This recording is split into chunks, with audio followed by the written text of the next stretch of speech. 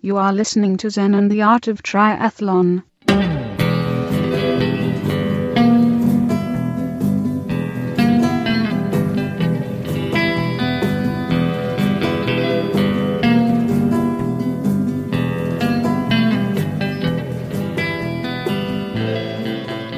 Well, hey there, all you triathlon freaks and geeks, and welcome to another great episode of Zen and the Art of Triathlon, the podcast where we give you tons of tips and tricks to simplify the world's most complicated sport. And we also give you some Zen to improve yourself along the way. All right, this episode we are going to cover a review of the Apple Airpods. These new wireless headphones. I actually record on them at the end of the show, so you can hear what that sounds like. And using them for working out and also just around the house and around the office, and see what you think of those. And I got a pair of them, and I've been using them for, I think, 2 weeks now, so in-depth review.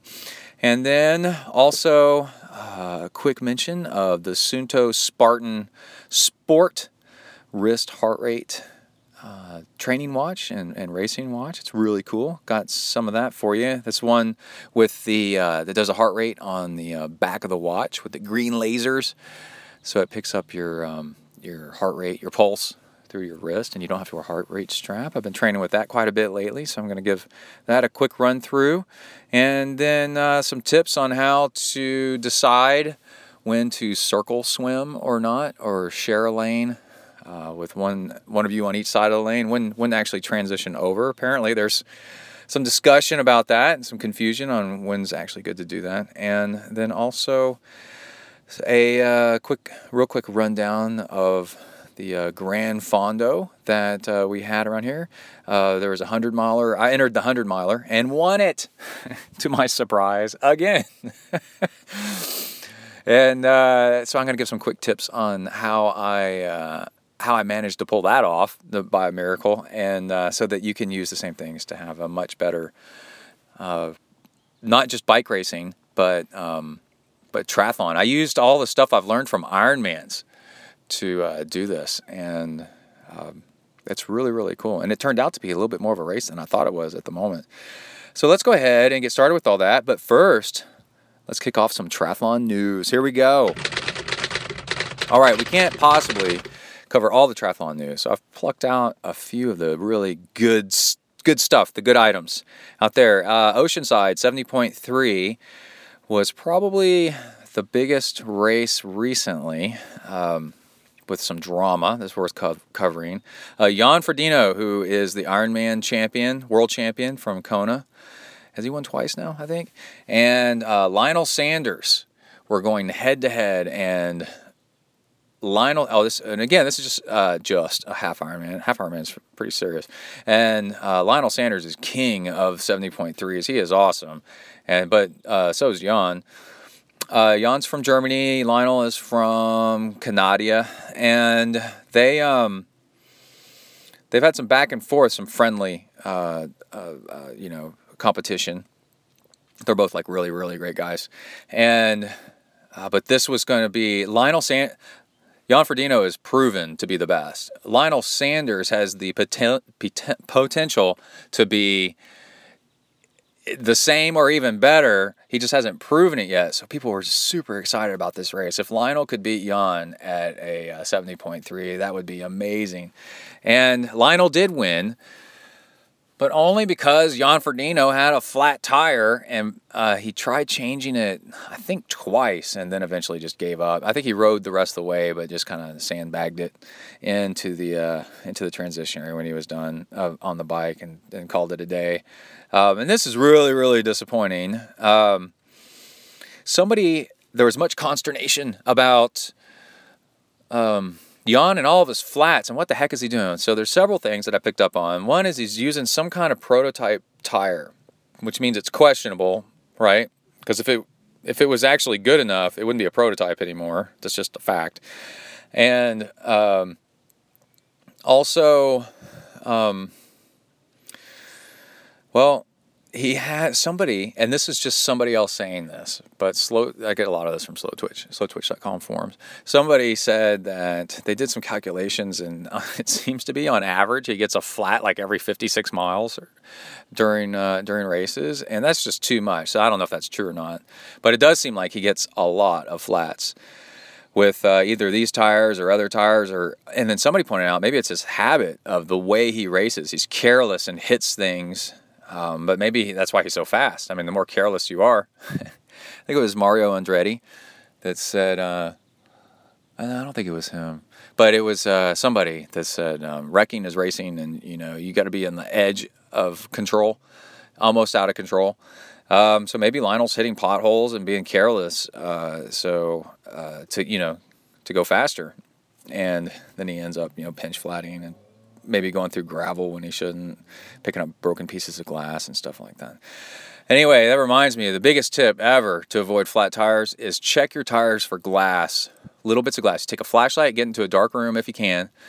Take a flashlight, hold it at an angle across your tire, and look for glints of light as you slowly spin the tire. Before, and those are pieces of glass, and pluck them out with a piece of kind of like one of those fingernail kind of file things, so it's not too sharp. You don't want to do a knife blade, but you can use a finger file. But you do this before every ride, because actually it takes many miles of riding on glass, often for the glass to finally work its way through your tire and then puncture your tube. And also, I'm thinking about Andy Potts and his choices on tires recently. That's kind of an insider meta kind of thing. But the other thing is, don't get weird on your tires. The consensus amongst all these super fast triathletes, hey, are you middle of the pack? Hey, are you middle of the pack? Would you like to be front of the pack? Are you a back of the pack and just don't even know what to do? Try these tires.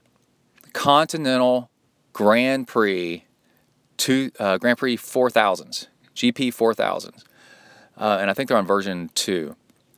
But anyway, they are both fast. It's like super fast, and they have pretty decent flat protection in. It's like the perfect combination. There are tires that are faster, but they'll flat easier, and there are tires that, like gator skins, which are much more difficult to flat, but they're a whole lot slower. And yeah, your tires can actually be slow. They can slow you down a mile per hour or two if you have like really junky tires on your bike. So Grand Prix, Continental makes them. They're called Grand Prix 4000S, or just get Grand Prix 4000s. They are by far the best choice for triathlon, and just stick with that. And then you can get crazy. Those should be your default tires, and then if you want to get weird with it, then consider latex tubes. But that's a whole other show topic. Okay.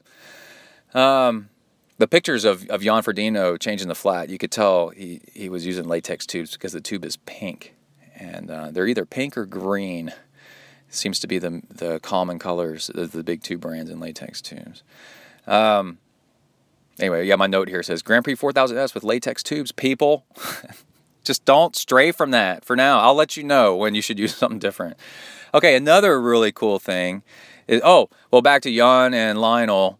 It really sucks that they didn't race head-to-head. Lionel won, which he liked, which was awesome, but he was also disappointed that he didn't beat Frodeno, in a head-to-head match that was an even competition, and everybody wanted to see this happen, to see who was actually the best. And we couldn't get to see who was the best because Jan Frodeno is riding some prototype tires. So, anyway, we got all that, and we have a triathlete won what is arguably the hardest ultra marathon on earth. The Marathons of Barkley, and I guess they call it marathons, or the Barkley Marathons is what it's called, is because it's several, I think it's 100 and something miles, 105 or something like that. But anyway, it's, if you string several marathons, 4 marathons in a row, then you get Barkley. But Barkley was invented in the 1980s, I think, by this guy because of a news story, and it was somebody famous that escaped from a prison in East Tennessee, Northeast Tennessee, and it's beautiful up there, but it's really rugged and really difficult, crazy difficult terrain. Hold on, I'm going to pause here. Got to hydrate. And this guy escaped from a prison at Frozen Head State Park, which sounds, very welcoming. And he was on the run for 5 days in these woods and in these mountains and made it 10 miles in 5 days. That's how disorienting and thick the brush is and just nasty with brambles and all kinds of stuff. Well, anyway, this guy came up with a race course out there, and it's notoriously insane because even to figure out how to apply for the race is difficult. And then the application's only like $1.64 or something, and you have to send in an article of clothing and a license plate. I mean, it's like really ridiculous, this guy. And this guy used to be like the race director used to be a really good runner, but now it seems like he just hates everybody, and he smokes cigarettes while he checks you in to the race. And I can tell you, I've backpacked in the Ozarks in Arkansas, which is very similar, and I grew up in northern Alabama and East Tennessee. Spent lots of summers, and I guess winters there too. And that stuff is crazy. The Ozarks is very similar. It's pretty much the same. And it is so thick and so disorienting. You can't tell where you are because there's no terrain. You can't see the terrain. The woods are just overwhelming. You don't know which way you're facing. You don't know what in the world's going on. And that was on a trail, the Ozark Highlands Trail. And we don't know where the trail goes, which mountain we're on. Maps become almost useless. And so, since 1985, it's run every year, and only 15 people have finished it. You've got 60 hours to do 100 miles, which is insane. Like, that's a huge amount of time. And only, it's so difficult. It's making me wonder if it is 100 miles. Is it 150? I think it's only 100. It's so hard that, only 15 people have finished it. And it's called the race that eats its young because it's almost impossible to finish it the first time. And it takes several tries before people can do it. And this a triathlete won it this year. And what's so cool is, what's so cool, the triathlete won it, and this guy, I think his name is it John Kelly? John Kelly. And, John Kelly he got second at Ironman Maryland. So this guy is a legit, and Ironman Maryland's one of these stupid Ironmans where they don't have a pro field. And they, so he got second, but as an amateur, at Ironman Maryland. And he said in an interview that he grew up practically across the street from this state park, which is really odd. And I'm thinking your home field advantage, if I lived across the street from that state park, and the whole thing is it's notoriously difficult to find your way around the state park, I'd enter the race and go home on the weekends to visit my where I grew up around there and just camp and walk around that terrain. So I was really familiar with it. It's 5 loops, so it can't be that big of a course, maybe 20 miles of 5 20-mile loops. And so it's not something that you couldn't get really familiar with and kind of know where you are. But even that, he still only finished with a few minutes, I think, left. Maybe it was 30 hours. I can't remember now. Let's see if we've got it here in my article thing, because I keep feeling like I'm misspeaking here.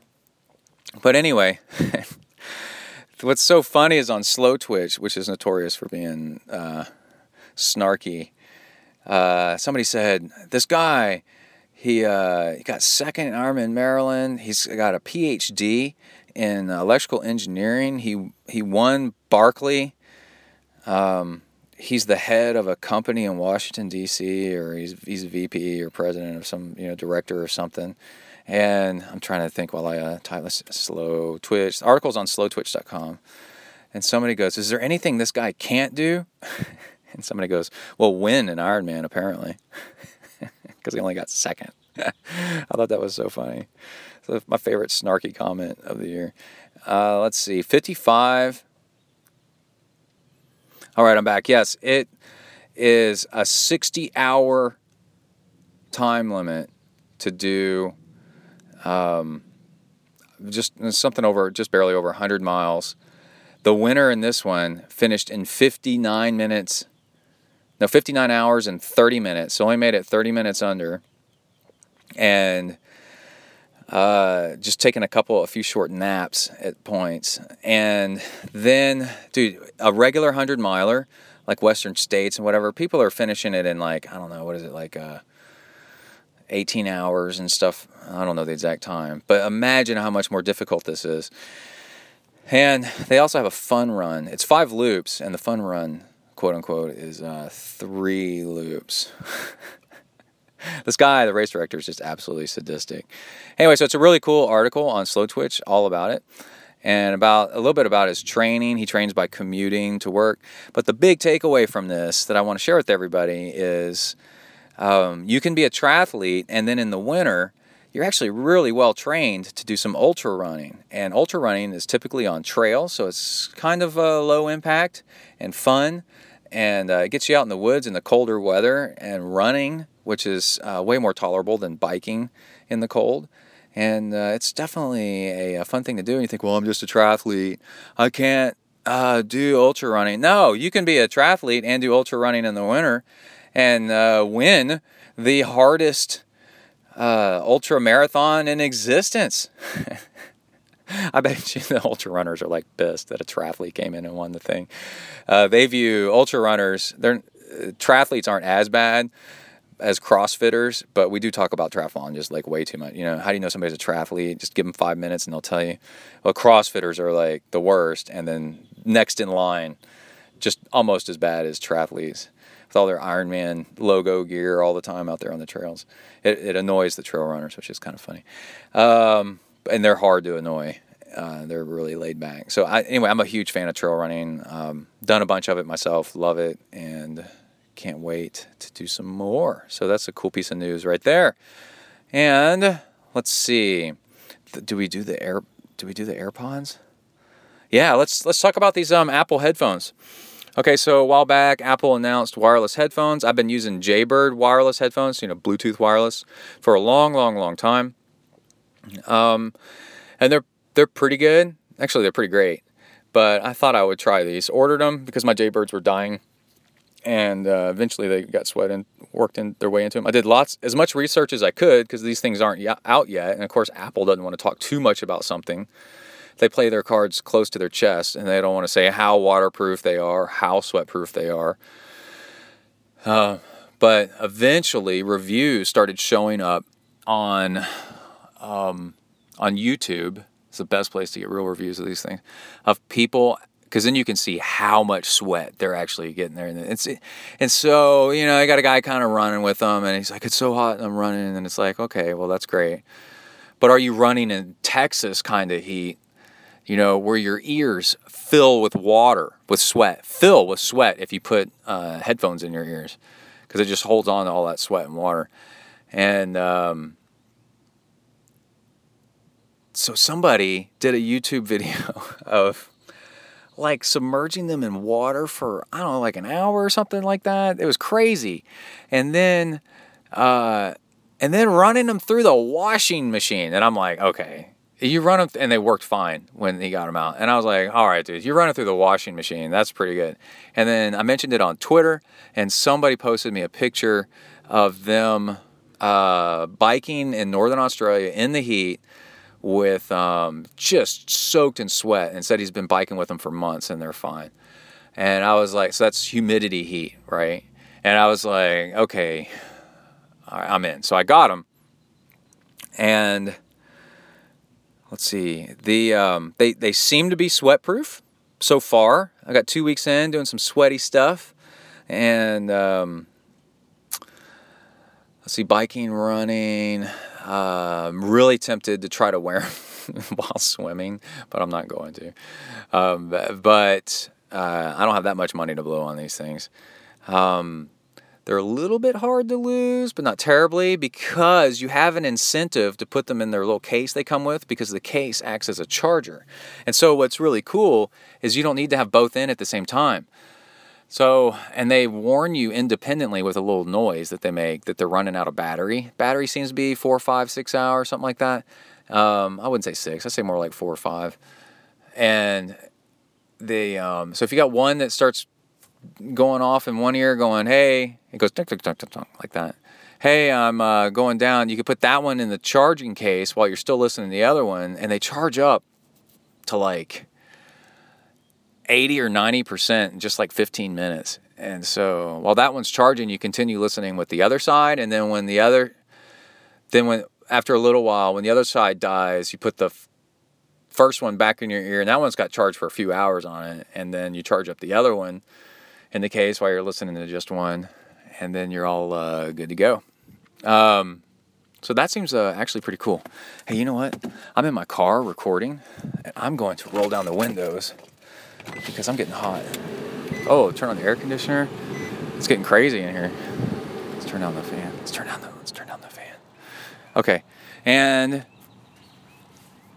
so far, I really like them. I mean, the only downside is I'm used to the Jaybird. I have the Jaybirds that had the really long battery life, like 6, 7, 8 hours or something like that. So I'm kind of annoyed with how I have to charge these more frequently.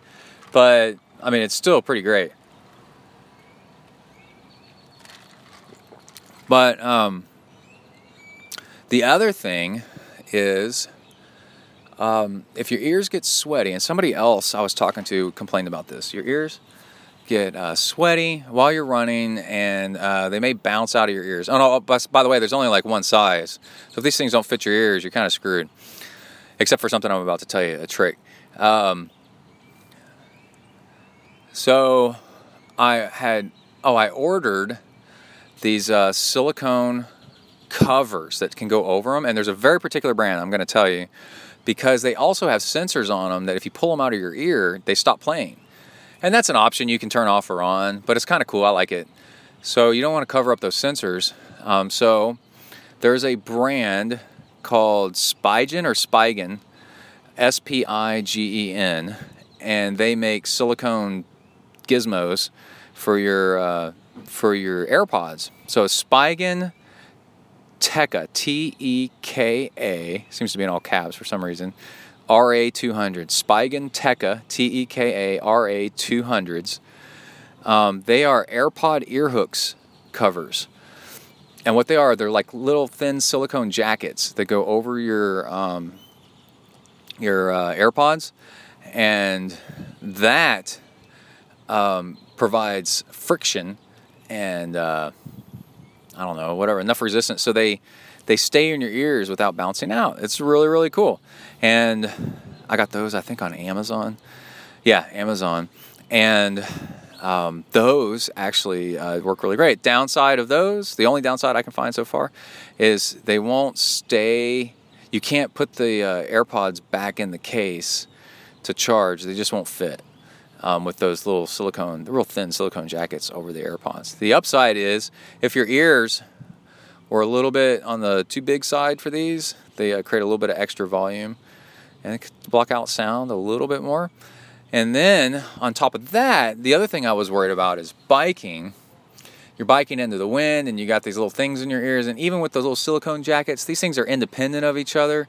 You could be riding into a headwind and then turn your head and then bam, you got an ear facing right into the wind. These things could blow, going downhill, you could blow an AirPod. Sounds like a medical disaster. I blew out my AirPod. You could blow an AirPod right out of your ear, and now try to go find that. I remember one time I lost something on my bike that was technical. I had some small little gadget, and a car right behind me ran over. It was probably a bike computer or something like that. And these things cost like $70, $80, $90 to replace, just one, if you lose one of them. So that kind of sucks. So the other thing I bought, actually I bought it before the AirPods even showed up. I had it because I was excited about this, is this strap that connects to the ends of your AirPods, and then it makes the AirPods attach to each other. And it's a cord. Some people say it's just a little bit too long, but what it does is now your AirPods are connected to each other, and so it makes them kind of like the Jaybirds, where they're not independent of each other anymore. So you could flip it over the back of your neck, and now you can just hang them over your shoulders. If one falls out while you're biking or running, then you're the one that's still in your other ear will catch it, because it's cabled. And then I went mountain biking, which is all kinds of banging around, and I don't have a full suspension. I have a hardtail mountain bike, so you can imagine just bang, bang, bang, bang, bang, and the AirPods stayed in with those ear covers and that silicone strap. Both of these accessories about $10 each, and so now we're starting to add up some dollars. But man, it makes working out like so cool. I've noticed on the stationary trainer, I don't need anything on them; they just stay in. I don't even really think about it. So anyway, I give a big thumbs up to these Apple AirPods. I'm loving them. Another little trick I did to make them look different, so I don't look like I have two tampon strings or two Q-tips sticking out of my head, is because I have this like a 1.5 inch kind of like sticks that stick out from them, and they're supposed to point down and in. But I took pieces of electrical tape and put them around the ends. I did it lengthwise, and all it does is leave a tiny little white strip on the inside, but that's facing your head, so people can't see it. And so it made them white in my ears, and the part that sticks out on my ear black. And so they just look different. They don't look like Apple AirPods. They look like something else. And then people, I think they're just confused. They don't even know what to say to me. And then I'm gone. So, but I noticed this because people sell skins where you can decorate your AirPods to make them look different. And I'm like, why even do that? Just get some electrical tape. Seems to work pretty good. And then turn them black. Yeah, so that's that. I definitely recommend them. So far, I'll let you know if I kill them with sweat, because I will be pissed, and I will mention it on the show. Okay, Suunto Spartan Sport Wrist. So I've been working out with a Suunto Spartan Ultra for quite a while now. I guess at least half a year or more. And it's really nice. It's got a sapphire screen, and it's got the titanium ring around it. It's a multi-sport. It does all the different sports. It's got crazy long battery life. Really nice little watch. And it looks way more elegant than the Garmin's. So I like actually wearing it to work. It's got a touch screen on it, which is something you kind of hit and miss. Like I'm just not positive touch screens are the best for triathlons. But once I got used to using it, it's definitely, one way or the other. It doesn't really matter. And it's definitely cool when you're not doing triathlons to have a touch screen, because it's you kind of show off. You're like, check this out. You flick your finger across the screen, and it goes. Doo-doo. Anyway, I got myself into a Suunto Spartan Sport, which has a little bit less battery life, but there's a wrist heart rate one. So it's got the green lasers on the back that read your heart rate. And this thing is freaking cool, man. I've never had one of these. And they Fitbit or some other, and there's some Garmin's, and I'm trying to think. There's some other like odd name brand ones that have this. And Suunto dove in, but the cool thing about Suunto's is they're using Valencell, which is considered to be the best heart rate sensor for the green laser. And the downside is you kind of have to figure out how. It doesn't matter which brand. Because I've got a coworker that has a Garmin 235 or something like that with a green laser thing on the back, and she had to learn how to wear her watch too, so it would actually pick up her heart rate correctly because it was reading too high or not at all. And so I've pretty much figured it out. For running, it works way better on my right wrist than on my left for whatever reason. And then this morning was the first time I think I got it to actually work through swimming. And I think Garmin won't do it. They won't enable it. But Suunto, and I think maybe Polar is coming out with one, that they're allowing the heart rate sensor to work in swimming. And of course it doesn't work as well because it's got all this water flowing between the sensor and your skin. But dude, just let people choose, like let it run, and then we'll decide if it's any good or not, and give you feedback, and then you can learn how to fix it instead of just turning it off and go, these people are too dumb. It's like, no, man, just let us use it and we'll decide. And so Suunto's smart. They're like, yeah, we're going to let them use it. And this morning, I think I got it to work in the pool. And that's awesome, man. No chest strap, nothing, man. Just swimming and kicking ass in the pool. Mountain biking, trail running. Yeah, but there's definitely, you have to practice with it and just be patient. With all these, no matter what brand you get of these things, is just be patient. And it's kind of like training a dog, right? The dog really trains the owner. Dogs are only so smart. I mean, some dogs are freaking geniuses, but still, even the smartest dogs are only so smart. You got to teach yourself how to train the dog, right? What works on the dog, kind of like kids. You got to learn what you're doing wrong, and then and to get the dog to respond the way you want. Well, it's very similar with these wrist strap things. They're not broken. I mean, yeah, it's kind of a newer technology, and they're going to get better. But you're doing something wrong if it's not reading you right. And it's kind of fun, like trying to figure out. I like experimenting, like to see how actually it works, and to get it to work because. Like for running, once I figured out, I tried just moving around. I tried it on my right wrist. It seems to work great for running. It seems to work great for swimming if I wear it on my left wrist and turn it so it's on the palm side facing up. That all of a sudden, that's just worked great. And to get heart rate and not have to wear a heart rate strap is so great. Because especially, I go running around the neighborhood. It's hot. I'm wearing no shirt. And then I got this heart rate strap on. I look like some kind of S&M whack job, running around with all kinds of things strapped to my body. And I'm like, you know what? One less thing. I got a Wahoo heart rate strap because it's Bluetooth and ANT, and it's got blinking lights on it to let it, it's working sometimes. And so I just don't need that,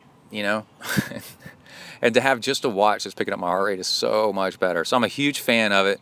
Again, it's a Suunto Spartan Sport wrist heart rate. They also came out, they've got a black one, I think a pink one, and then a really cool, like baby blue, like old Volvo racing color and Mustang racing color. It's really cool.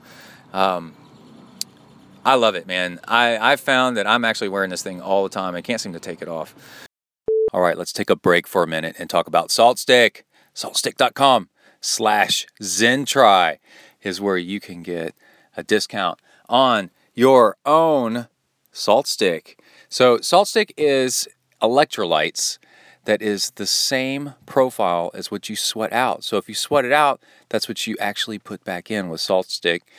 It's really cool. I love it that it's these capsules that you can either take whole and, you can do like while you're riding along, they have this dispenser that you can twist out. That's the one you see all the time. I remember seeing it on Craig Alexander's bike, multiple Ironman world champion. And you can just twist out these capsules and then pop them as you need them. And then there's also the capsule, because they are capsules, you can actually open them up and tap out the salt, but it's not salt, it's electrolyte mix as needed to make your own fuel. I love making my own fuel. I'll make a 3-hour water bottle, fuel bottle. It's got maltodextrin, and I could do maple syrup or honey, and just whatever I want in there. And then I'm like, oh yeah, I need to add some electrolyte in there, so I'll tap in a capsule or 2 or 3 of Salt Stick, and I just really like it. When they approached us, I was like, yes, I will definitely work with you guys to be a sponsor. So you can get your own salt stick by going to saltstick.com and then /ZenTri. And that gets you in the door to get your discount. And while you're in there, make sure you check out these chewables. I love them, man. They're so cool. I keep them right next to my bike right now on the trainer. And they're kind of a citrus lemon lime flavor. And you can just pop one in your mouth and it breaks apart, crumbles apart. Really nice like. All nice like. And yeah, that's a big shout out to Salt Stick. And you go check them out. We should also mention that there's been studies that show that athletes that use Salt Stick finish races faster than their competition, and we want you to do the same. So go check it out. All right, back to the show. And let's see, circle swimming. I wanted to mention that. There's a thread on Slow Twitch where somebody asked, hey, was I a total dick for somebody tried to get in my lane and we were swimming side by side already with two people in the lane. This third person tried to get in and I said, hey, why don't you go get in that other lane over there, because I don't want to circle swim. I've got a workout that's just too difficult I think it's too difficult for people to circle swim with. And the consensus is, it seems to be only in the United States where people get defiant and don't want to share a lane, because apparently in the rest of the world everybody is fine with circle swimming, and this is the rule: one person per lane. And then when you get to two people per lane, can ask the other person, hey, do you want to circle swim or do you want to do side by side? And then when the third person gets in, circle swim. And that's where you go down one side, turn around, and go down the other side. And then once you start circle swimming, you can fit 3, 4, 5 people per lane, maybe 6 people per lane if you're all kind of the same speed. And then just dealing with people, having to pass people and go around people. Dude, we did that on swim team for eons. And it makes you a better swimmer to have to sprint to get past somebody, to deal with traffic. It makes you such a better swimmer. And yeah, it's kind of annoying, but it's also just a fact of life. And don't make people wait to get in. And if somebody's making you wait, this is how you get in. You just hop in their lane and then stand at the wall kind of off to the side while they swim a couple laps, and that sends the signal. They're going to see you.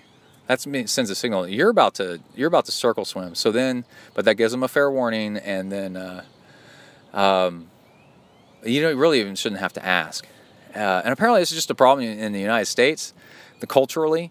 And it's not like other countries don't have their problems with swimming. I've heard in France, DC Rainmaker said that people love swimming backstroke, and it's absolutely maddening. And they like swimming really lazily, slow, and doing backstroke. And my theory on that is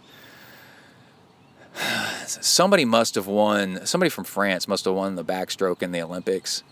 And that motivated the whole country and inspired them to all get into doing backstroke. And now your swim lanes are just polluted with backstrokers for no logical reason.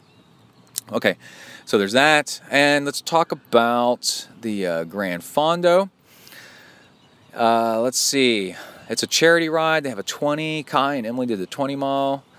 20, 40. There's a 60 or 70. And then a 100 mile. And there's also a 500 mile gravel mix ride that goes out amongst the countryside for several days. And then they had GPS tracking on those people. That was really cool. And the Emily was like, this is a charity ride. It's not a race. And I said, if they hand out race numbers when I go pick up my packet, then it is a race. And I went and picked up my packet at the bike shop, and they handed out race numbers. And I'm like, it is on! Okay, so, and I was really motivated. I was kind of pseudo training for this over the winter because I'm trying to stay out of run races until my feet finish healing up. They're getting closer all the time with plantar fasciitis. So this was my big thing for the spring. So I was kind of training for it. And for a little while, it looked like it might not happen. Like the whole race was going to be canceled. And then they put it on anyway. And so I'm really excited to be out there. And I got first in the 100 miler last year, the inaugural race. So now I got to defend my title. It's like I'm probably the only person that knows that cares that I got first. But I'm really excited, right? So that's the whole thing. I'm really excited, and I consider this to be like a good training day to test out fueling and pacing for Ironmans, to see where I'm at, really, more than anything else. It's just it's just a local charity ride. It's not that big of a deal. But I'm trying to get in, see where I've improved and where I need to improve on doing an Ironman. Okay, so what the thing is I ride it just like an Ironman, and that means I'm doing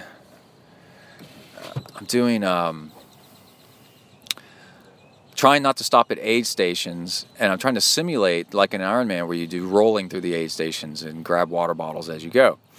And to do that, that's because that's not the setup of these things. I don't want to stop constantly and pick up water bottles and take breaks and stuff like that. That is not a good simulator. So what I did is put on a Camelback. Oh, it ended up being 103, 104 miles or something like that. So I put on a Camelback, and then I had 2-3 water bottles, 2 of them filled with fuel, to kind of split it up. And because I wore the Camelback, I only had to stop once for water, and I used...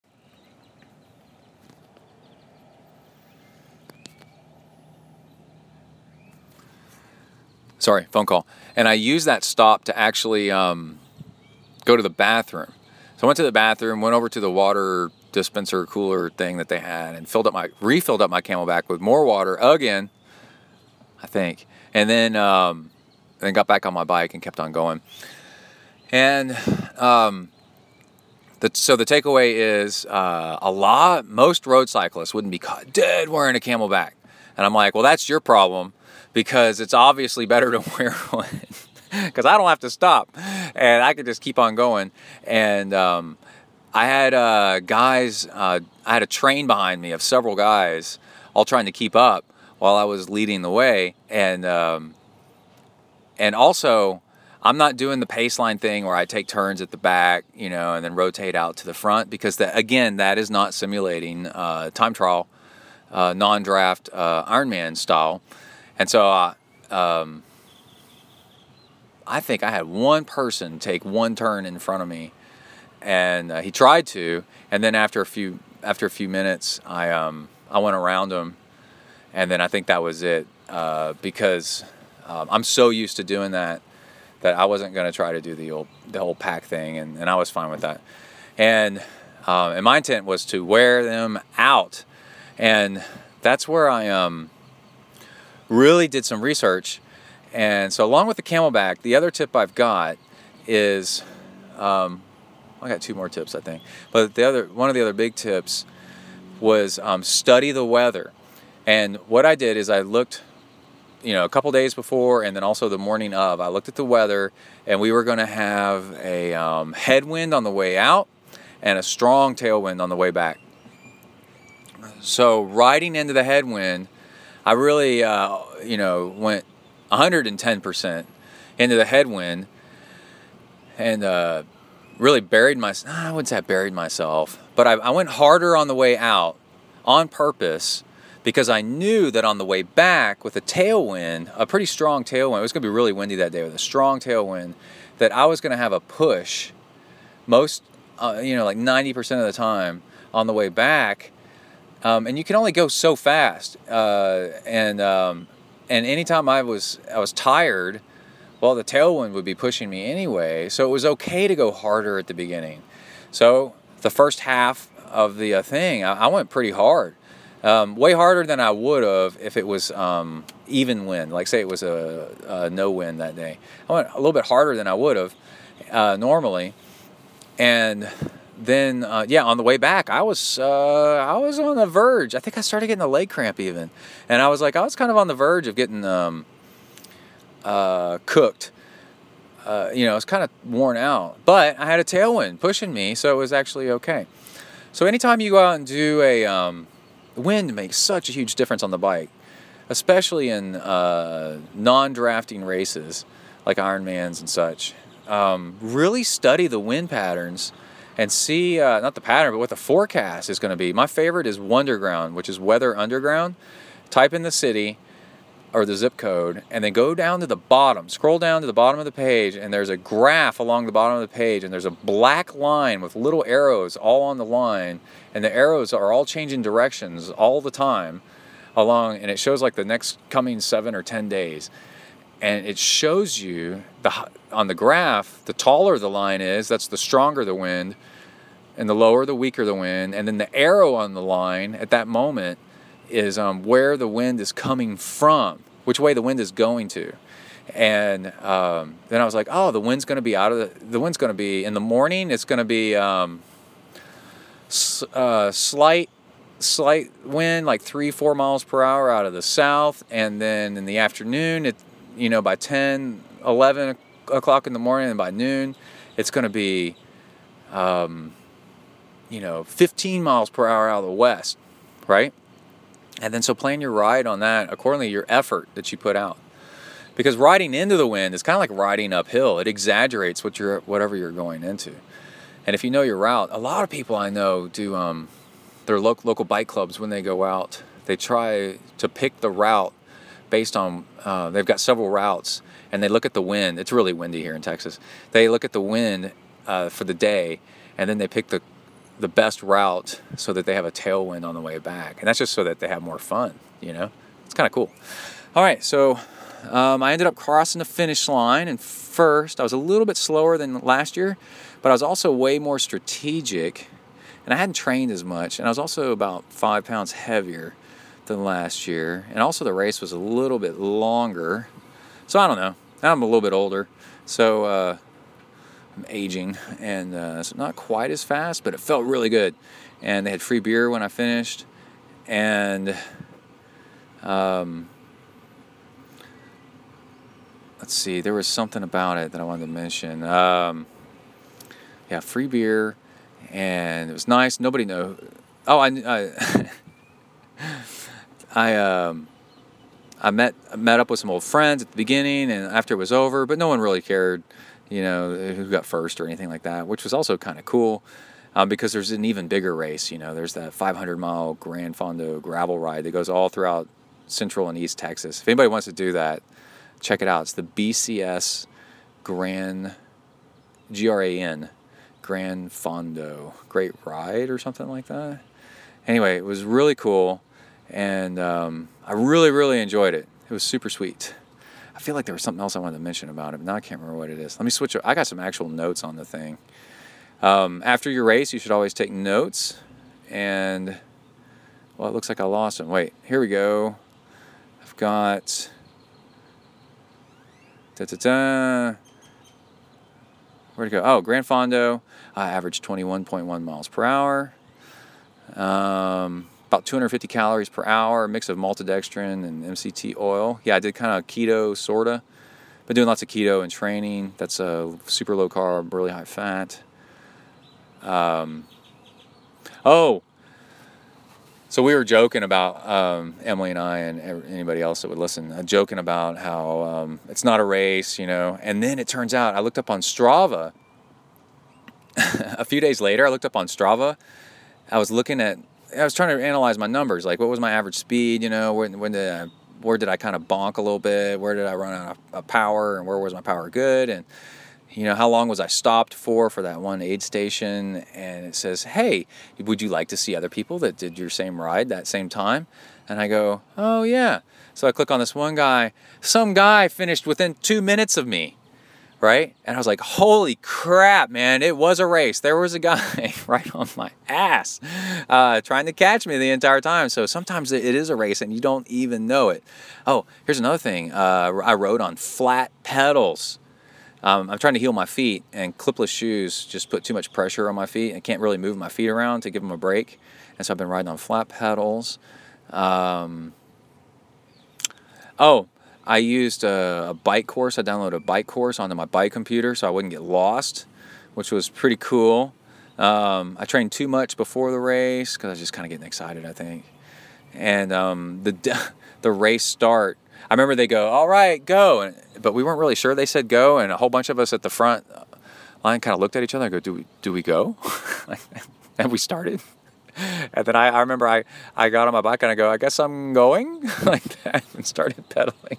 And so people were like, oh yeah, I guess we go. And then it was foggy and I couldn't see anything. And I think they misjudged the start time because it was still a little bit dark.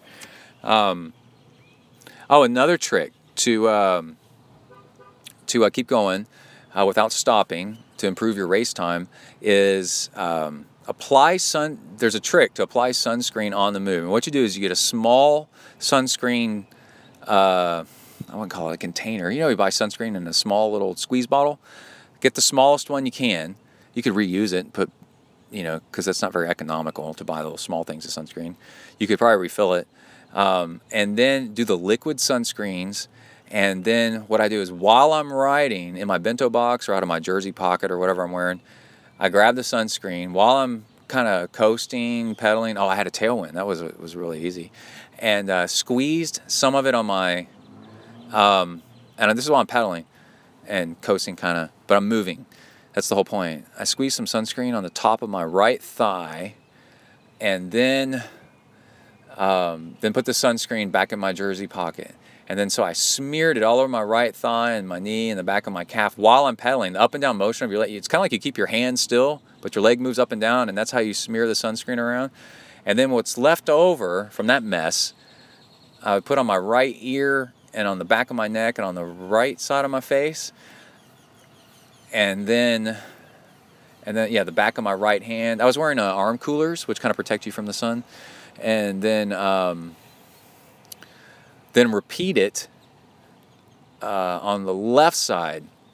You squeeze some on your left leg, and then while holding your hand pretty much in one place, pedal up and down, and then you can smear around the sunscreen on your legs and on your hand and on your side, back of your neck and on your ears and on your nose and your face and stuff like that. And anyway, the whole point is you got to have some good bike handling skills, and you got to know what you're doing, because your hands are going to get slippery if you don't do it right, and you're going to end up losing control of your bike and crashing. So you got to practice it a little bit and get good at it. But you can apply sunscreen while pedaling, and it is huge to apply sunscreen while you're in one of these races, because you're out there in the sun, and the sun damage is bad enough, right? In fact, that's probably the worst thing. But also, as you start getting a sunburn, it actually detracts from your speed. Your body starts sending a whole lot of resources to deal with this first degree burn that's starting to develop on your body. You start overheating. Your blood is going there. You might start getting a fever and stuff like that. It starts exhausting you. Because you're not protected from the sun, and you will improve your race times and your training days by applying sunscreen while in the middle of your bike ride. And I've been doing it for years while on the move. Now, let's say it was a training day, and it's kind of a lazy training day, and I've got no real agenda.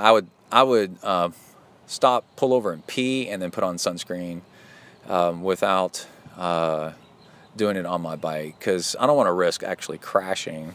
There's an elevated risk, not much, but you're elevating the risk of crashing and putting on sunscreen while pedaling. In fact, you're probably elevating it a lot. So it kind of depends on the road and where you are and the conditions and stuff. But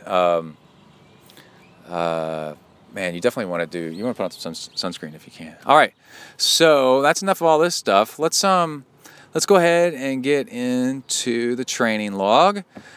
Take you with me while I go out and do stuff. I think I got a little bit of Kai in there talking about mountain biking.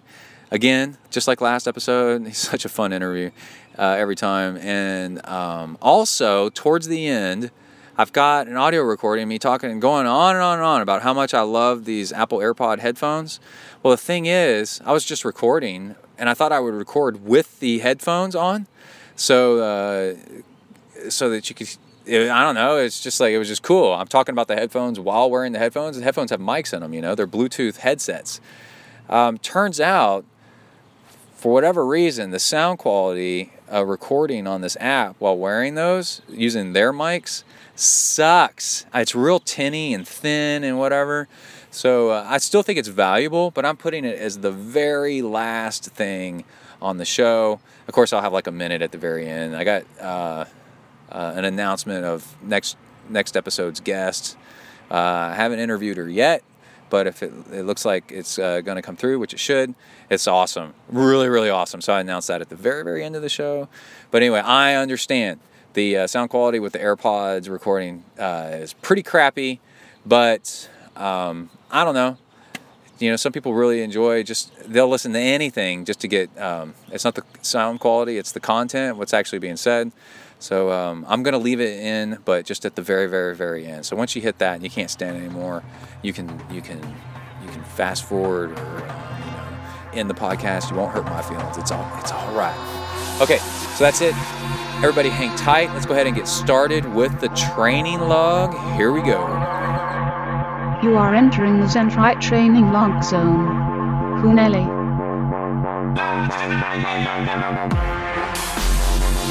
Hi everybody, my name's Brett, I'm a triathlete.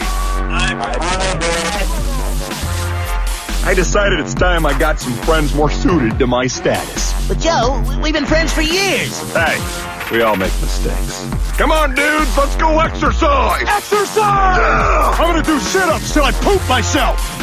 All right, welcome to a new training log. Start date,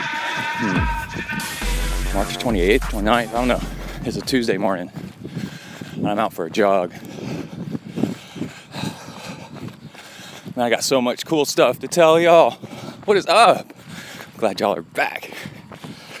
Oh, okay. As it's warming up here in the northern hemisphere, I'm having a really successful morning run. I wanted to tell you how, so you can do it. It's getting warm. In the southern states, it's already in the 70s and 80s. So I've got a route that I figured out runs parallel. No, not parallel. Tangent.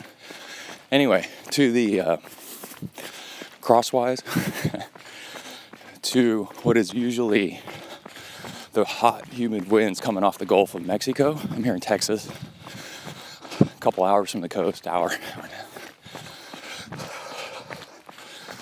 And if it's hot and humid, the wind is coming from the southeast. And I've realized in the summer months running that I'm almost done with my run here. We got another few hundred feet and I'll stop bouncing. Running with the wind, if it's warm, especially if it's warm and humid, cooks you.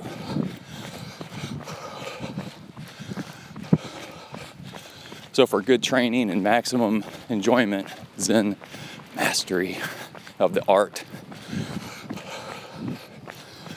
I've got a course that runs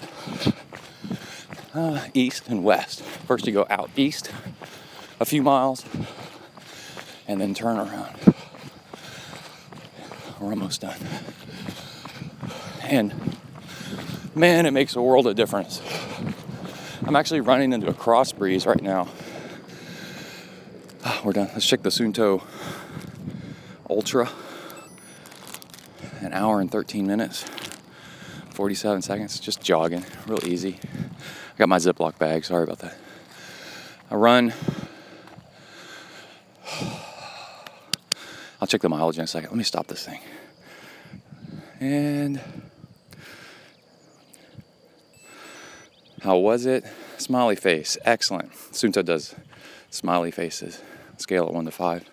Then you go back and look on your calendar and look at it. It's pretty cool. Saved. I'll hear the birds. 7.12 miles, so a 10-20 pace.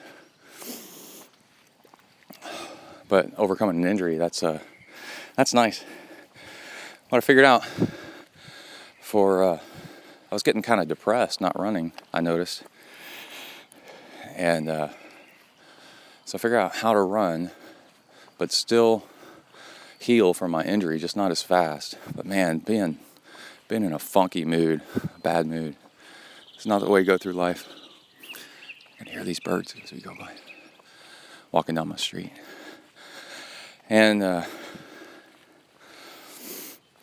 so if I jog slow and on flattish ground, so my plantar fasciitis can actually heal,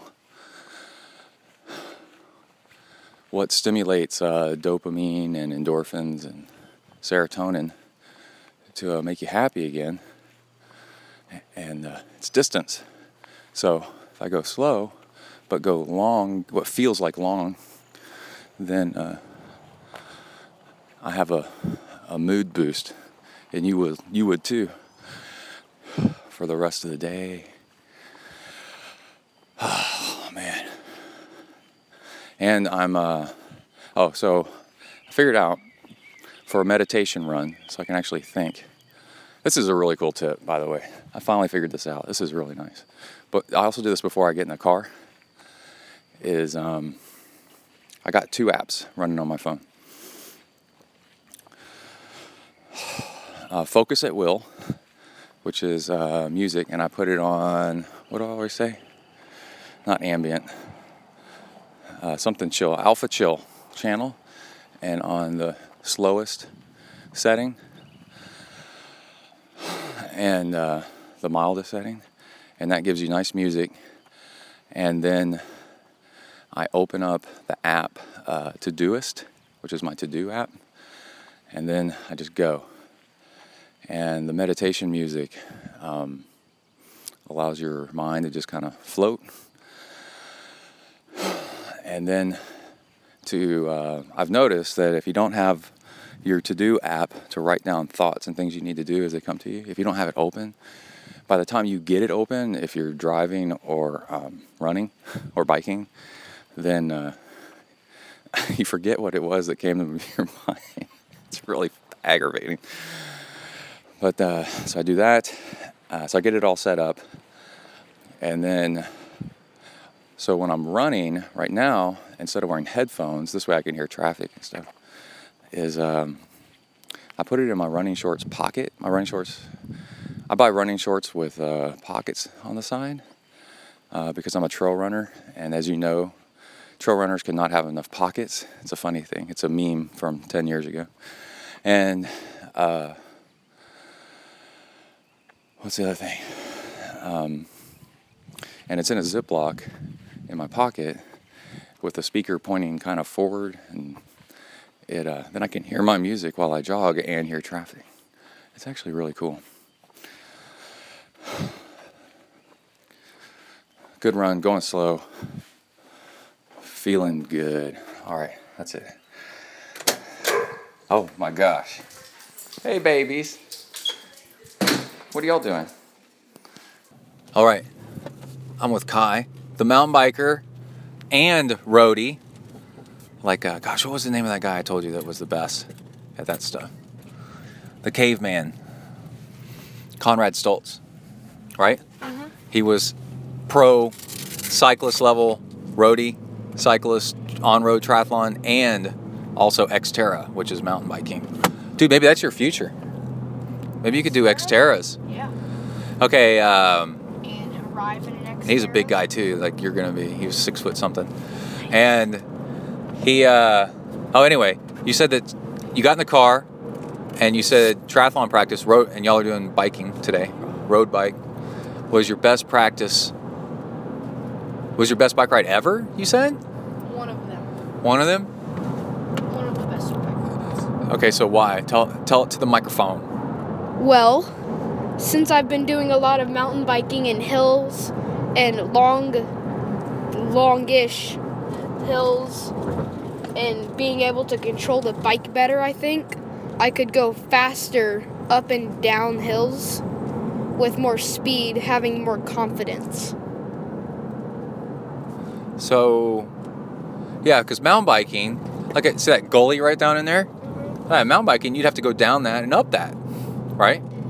That's insane. Like, it's so hard. And by doing that in practice, but having fun out in the woods while doing it, you've built up really amazing strength in your legs, right? And what I wanted to share with everybody is, if you want, like, you're living proof. There's other kids on your team that are freaking awesome. Like Colin is just an awesome cyclist, right? And oh, he wasn't there? Yeah, he was. He was there, but he just rode around the parking lot because he worked out a lot, and I did the same thing as him. Not competitive, are you? No. I was being aggressive. You're being aggressive? Yes. So anyway, look at all the hay on the back of that trailer. Hey. So anyway, you were just crushing it on the hills, huh? Today? Mm-hmm. And you think it's from mountain biking? Oh, yeah. Yeah. So is that your coaching tip of the podcast of the week? Yes, sir, it is. What is it again? You gotta frame that and package it as something that makes sense to people. Do what so that you can do what? Go mountain biking so that you can be an awesome road cyclist. Yeah, what he said. You say it so you remember it. Go mountain biking so you can be an awesome road cyclist, like moi. Right. It's a way to get the hills in, right? Fun. Mountain biking is fun, right? We go mountain biking, we have a blast, right? Mm-hmm. And so it turns out it's actually really handy. The hills you do on mountain biking is really handy to make you an awesome road cyclist, right? Mm-hmm. Yeah. So now we're gonna go eat, and you feel good? Mm-hmm. Yeah. And to all those haters out there, I love y'all. What? Where did that? Who are all the haters? Everyone that hates me. No one hates you. Everybody loves you. Sure. You're doing it right. Hey, I was listening to a podcast interview with Shaq earlier today, and he said at first, because he was so big, he thought to get people to like him and respect him, he thought he was bully for a long time when he was in middle school, because he was so big, and maybe high school a little bit, and but then he got in trouble for being a bully. He beat up a kid. Not really. He kind of pushed around a kid, and the kid started having a seizure, and the kid almost died. And that scared Shaq into realizing, and his dad was a military police, was a drill sergeant, and his dad had him arrested like he was going into military jail for what he did, so he could get the experience of and his dad was serious too.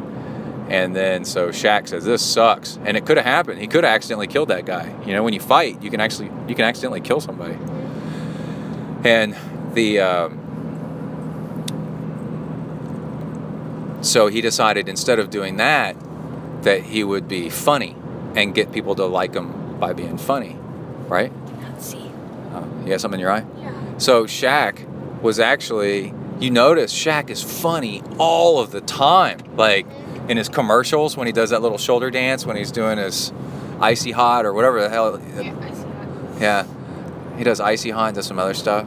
He's funny all the time. Well, he's doing that because he used to be many forever years ago bully, and now he's not. He's funny on purpose because he's so big and strong he can actually hurt somebody, you know, right?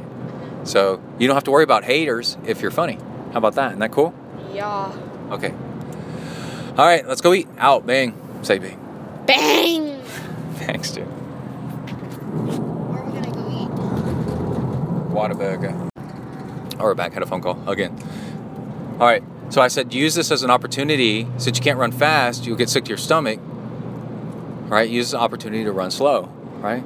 And I think the first day, you still tried to run fast, right? Because everybody else is running fast. 10 laps. Yeah. But did you get sick to your stomach the first day? Mm-hmm. Right? That's why I only ran 10. Okay. So you slowed down, right? Third day. After the third day, by the third day, you realized you can't run fast on a full stomach. And so you got to run slow, right? And it's no matter how much you eat, you'll feel the same each time. Right. So now you've run slow. And so you hopped in the car, we were talking about stuff. And then you said, Dad, by the way, I wanted to mention that you're really happy about your running right now. Mm-hmm. Yeah. Because you're not sore. Yeah. Because you're running Slower. slower. And we're tracking our mileage. You and I are seeing who gets the most miles this week, right? And you just asked me, because you're trying to beat my miles. You're like, you asked me if you could run again tonight, right? Yeah. Even though you ran at lunch and you just did cycling practice for triathlon. Yeah. You still want to go run because you feel that good. Yeah. So I just wanted to share that about what's going on with your legs and about how that works with the other people out there that want to go. I was just answered an email question on the podcast. How do I go longer, right? How do I do endurance? How do I do longer distances? It's so hard, right? So based on that, what's your advice? Like we just said. Go slower when you run. And bike. And bike. And then you'll be able to go, if you go slower, you'll be able to go longer. Yeah, farther, longer, and farther. And the key to being a good endurance athlete is miles, right? You want so many miles. You and I looked it up the other day. How many miles do you need to train to be a good Olympic distance triathlete, right? Mm-hmm. And as long as you do the miles, it almost doesn't matter how slow you do them. You notice, right? You're feeling awesome. Already, right after. You're building up the endurance. Yeah. Oh, so, dude, I'm so glad you realized that on your own. Mm-hmm. But it's funny, you kind of had to be forced to, right? To finally to believe it, right? It's kind of like injuries. It's like somebody says, you're going to be injured if you do that. You're going to be injured if you do that.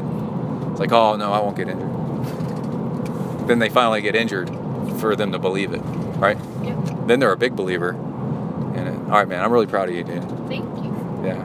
We'll run after dinner. Cool? Yes. Out. All right, let's take a break from the show and talk about Amrita Bars, longtime show sponsor, friend of ZenTri, and delicious energy bar maker, Amrita Bars. Let's go over some of the flavors here. So they're about the size of a granola bar, but they're date-based. And instead of nuts in them, they actually have seeds. So if you have a nut allergy, they're A++ for you so that you don't have any problems with that. They're gluten-free. Let me list off some of these flavors, man. And before I list off the flavors, let's talk about how well they work. They are slow-acting, but also easy to digest at the same time, which is kind of like the holy grail. This stuff is really good. Let's see, we have apple cinnamon, apricot strawberry, cranberry raisin, and one of my favorites, mango coconut. And I gotta admit, pineapple chia is also really, really good. That's one of my favorites. So you can get a box of, one of these flavors, or you can get a variety pack, actually. And they also have recovery bars, which are, they're A++ as well. I really like it. So you can get 25% off. Is that serious? Let me double check that. 25% off with discount code AMRITA Team. AMRITA. And that's how you spell Amrita. It's not Amarita. It's Amrita. AMRITA. Team. All one word. Amrita Team.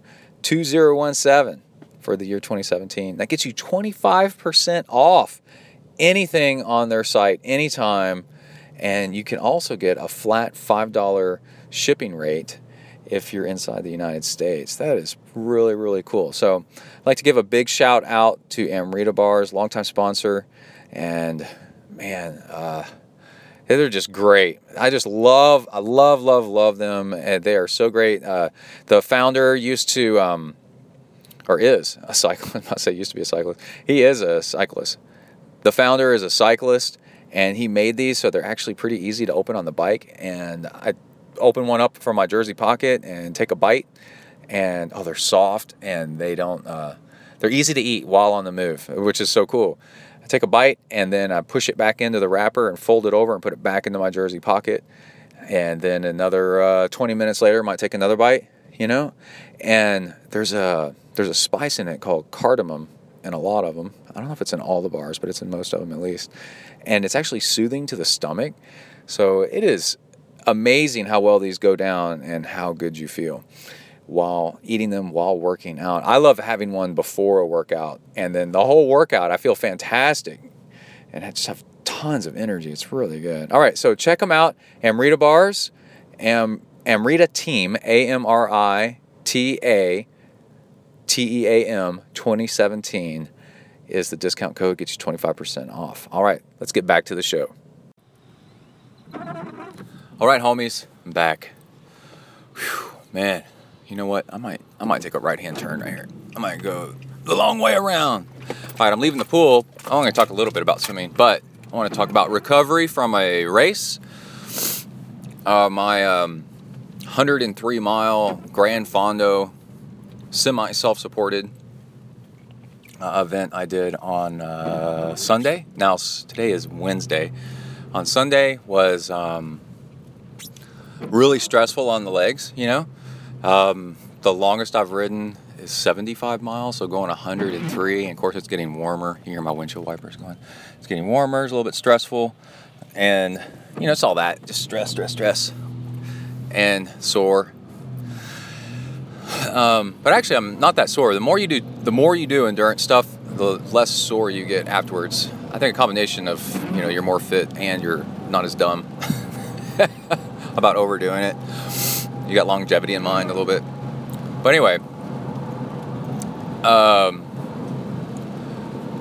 what I did the day right after the race, I had 3 beers, and then I felt like crap after that. I should not have done that. I should have had 1, maybe 2, but somebody handed me a 3rd. And then I found out, actually, this morning that it was a race because there was a guy on Strava that was 2 minutes behind me when he finished. So he was in it for the kill. So cool. And that's just some guy that happened to be on Strava. Uploaded his. Turns out it looks like he's from A&M's, lived all over and stuff, and done some races I've done. And so yeah, I went into the race. Lightning. I went into the race not tapered at all. I ran 7-something miles the day before. And, I don't want to do a race review. We're going to do that another time. That's a different part of the show. We're talking about recovery afterwards. So Monday, that was Sunday. I didn't do anything else all day. Monday, I felt pretty good in the morning, and I went to go swim because swimming is really good to help the legs recover. And it turns out I was right. It actually felt really good. Now, what I did notice was on the swim, we're getting ready to go to the pool, and maybe the night before, like Sunday night, but Monday, I noticed I was a little short of breath every once in a while. That's my personal indicator, and probably a lot of y'all, that you're a bit overtrained, and you need some rest and recovery, is you can't seem to catch your breath a little bit. Of course, I've got asthma, and man, I smoked a lot for quite a few years, which just goes to show you can turn your life around, fix that crap. And so, just sitting there kind of doing nothing, and then you feel like you need to take a big breath, as if you were running and needed to take a breath, but you're not running. You're just kind of sitting around, and you feel the need to kind of take a bigger breath than normal. That's a sign that your body's going, ooh, I'm trying to catch up on oxygen. I could use some more oxygen because I'm tired. So there was that on Monday, and then that was Monday morning. I went for a swim, and I liked it though. It felt really good. The cooling water and the hydrostatic pressure on your legs acts like those compression boots that people pay tons of money for to help their legs recover. You could just go swim. And then Monday night was Boy Scouts, and I sat at work all day, and I sat all through Boy Scouts. Grabbed a chair as soon as I walked in and went and sat in it while the other adults kind of stood. And then after a while, I kind of got up and did stuff. And then Boy Scouts is funny, do all kinds of crazy things. And they do skits, kind of like Saturday Night Live, but they're really dumb skits. They're learning how to do presentations in front of corporate management. And then, yesterday, I decided to go for a run, see how my legs felt. And you know, it wasn't until after I was completely done running, hours later in the middle of the day, I was like, oh yeah, I ran. When I started off running, my legs weren't sore. How about that? That's pretty cool. And then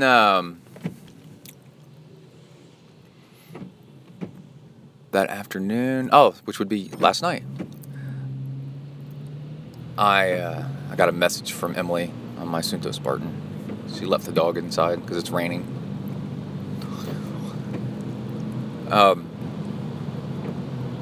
Last night I got on Zwift, kind of late. I was explaining the Chi gauge theory, which has to do with fields and laws and patterns and logarithms and things like that. It's pretty neat. And it's a really cool science theory. It's what they use sort of to discover the God particle. Pretty neat. And then, on Zwift. So I'm riding around on Zwift, and on purpose I rode the flattish route. Like I've said before, I've hacked Zwift. It's a hack you can go out and do. It's really easy. To always be Watopia, which is the big island. And at first I was listening to some kind of music or podcast or something like that, and I got tired of that. And on Zwift you can choose, which way you're going. There's mountains that are just massive, and then there's rolling hills, and then there's flat ground. You can ride up a volcano. You can do all kinds of stuff. And so I kept it to you can ride really level ground, but you're in tunnels underwater with whales and manta rays and stuff flying around or swimming around. And so I kept it really, really flat, and had a really nice ride. And that's more of letting the legs, now we're on day 2.5 of letting the legs just kind of be even and feeling good, not trying to push it. And you got to watch out after a race. You're overloaded with caffeine. You're real antsy, so you might go out and train more to prove to yourself how awesome you are, and then that's how you get overtrained. That's a really good way to do it. Just digs a big hole. So I've got YouTube on my iPhone. If you get YouTube Red, then it'll play on your phone, and if you turn your phone screen off, it'll keep playing. It's kind of neat. And I put it on Japanese Kyoto music, which is the kind of the Japanese kind of banjo kind of thing. The dong dong dong dong dong dong dong, and it's just beautiful music. And so I'm riding around this virtual island, doing all that, and it looks like there's an accident up ahead. That's not good. And listening to this, and then their virtual Zwift software has where it starts raining. So it's raining. It's cool, soothing, and I'm riding around. And then out of nowhere, this guy pops up. You can start the game and say, hey, there's somebody over here. I want to join them. This guy just from like outer space, just bam, ends up right next to me and then right behind me for like 5 miles. Riding right on my butt. If you're listening and you join me because you know who I am, and that was funny. I was laughing to myself, and it took a turn and he went a different direction. It's kind of weird how the software works. And so I'm just riding around on flat ground, and then went to bed. And then this morning, now it's been 48 hours since I swam. So this morning I went and swam again and felt really good. Now we've had these big storm fronts come through overnight, and the situation, have a sip of water. Situation is, the pool I used to swim at would be closed, had to close if it was raining, an outdoor pool. Well, I switched when I got real serious about training for Ironman Canada last year. I got a membership at a pool that is not as, they're both the same amount of not nice. They're just kind of average pools. But it's indoors and grounded. So they let you swim. If lightning struck the pool, you'd probably still die. But they let you swim and pretend like they're not worried about it or think that it's not a problem. And I know what I'm doing. I'm a lifeguard. I know the risks of what I'm doing. I used to be a lifeguard. And so I swim. Oh, and they have better hours and stuff like that. So consistency is what makes you a good swimmer. So on the way to the pool, I had an Amrita bar and then coffee with some fat in it. I'm really working on seeing if I can lose weight and have more energy on doing unopposed sugar. Every sugar carb that I eat, I always make sure I have some fat with it. Try to do that like all the time. And not only does that seem to be working, but that's hard to tell because I've only just started doing that. But I've really noticed by going fat-based in my diet that I've quit having to pee in the middle of running anywhere near as much. And in the middle of biking, and it was 3 o'clock yesterday before I noticed I was hungry. I had lunch, but then until 3 o'clock, until I needed a snack, and just lots of little niceties. And also I've added more salt to my diet, a lot more salt. You know, Himalayan pink salt, you can get in a little shaker, you just buy it at the grocery store, add it to my coffee. Man, I love the taste of that stuff. I think it tastes better than sea salt even. So anyway, I'm in the pool, and swimming along, and I just got even energy, just cruising. And I'm really excited about that. And now we finally get to swimming technique. You all know, I do the thing where I repeat the timer. And so I'm swimming. And what's interesting is instead of trying to swim harder and get in good swim workouts and get more fit in the pool, because you're swimming through water is so thick that the priority is not being fit, and how strong you can get in the pool. Because you're overcoming resistance, the thing that makes you fast over distance, over time, is technique. It is straight up technique. It's probably 75% technique, 25% fitness. Because I've noticed this morning I swam really fast over a long distance and I was barely trying compared to times before. And it's because I keep checking my technique and trying to improve my technique. And consistency. So we go back to, because I'm doing it 3 times a week because I've changed pools so that I can go 3 times a week without it being closed. Like if I was still a member of this other pool, I wouldn't be swimming today. I wouldn't have gotten the chance to swim today because it's lightning and stuff like that. So the consistency lets you work on your technique. Your technique is a bit of straining, so the strain creates flexibility. You're working against your joints so that you get mobility and more flexible and more flat. And let's turn off these windshield wipers.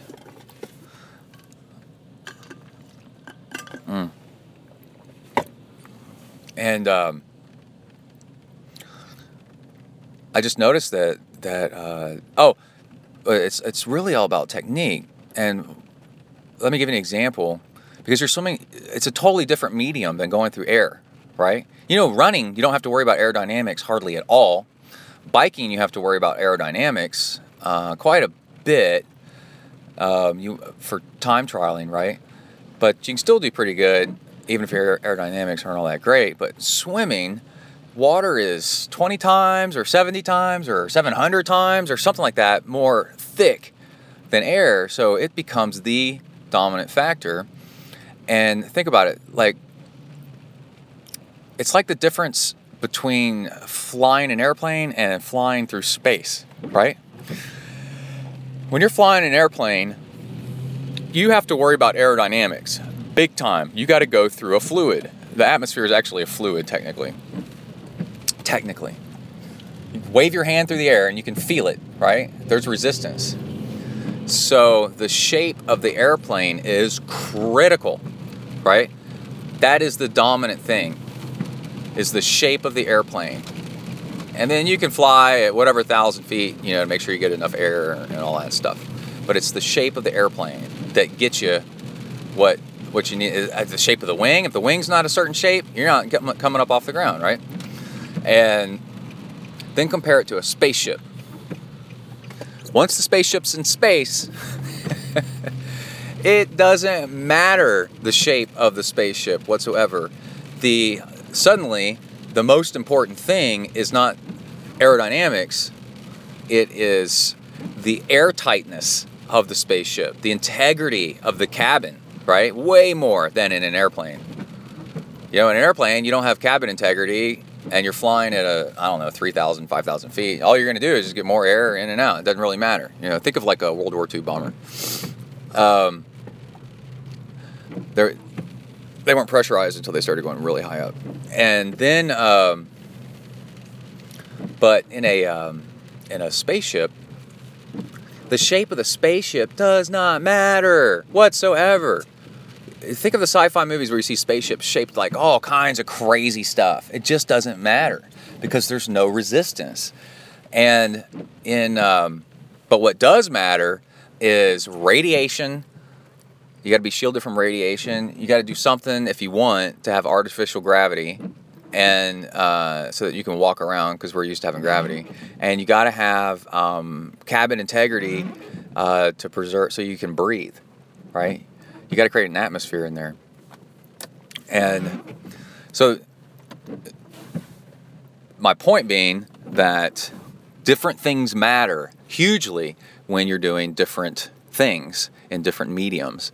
And when you're swimming, if you spend a majority of your time timing yourself and seeing what technique is faster at the same effort, then even once you get good at it, at an easier effort, what is faster at an easier effort? It's really easy to do. Then you'll have huge breakthroughs in swimming. And you can do the same thing.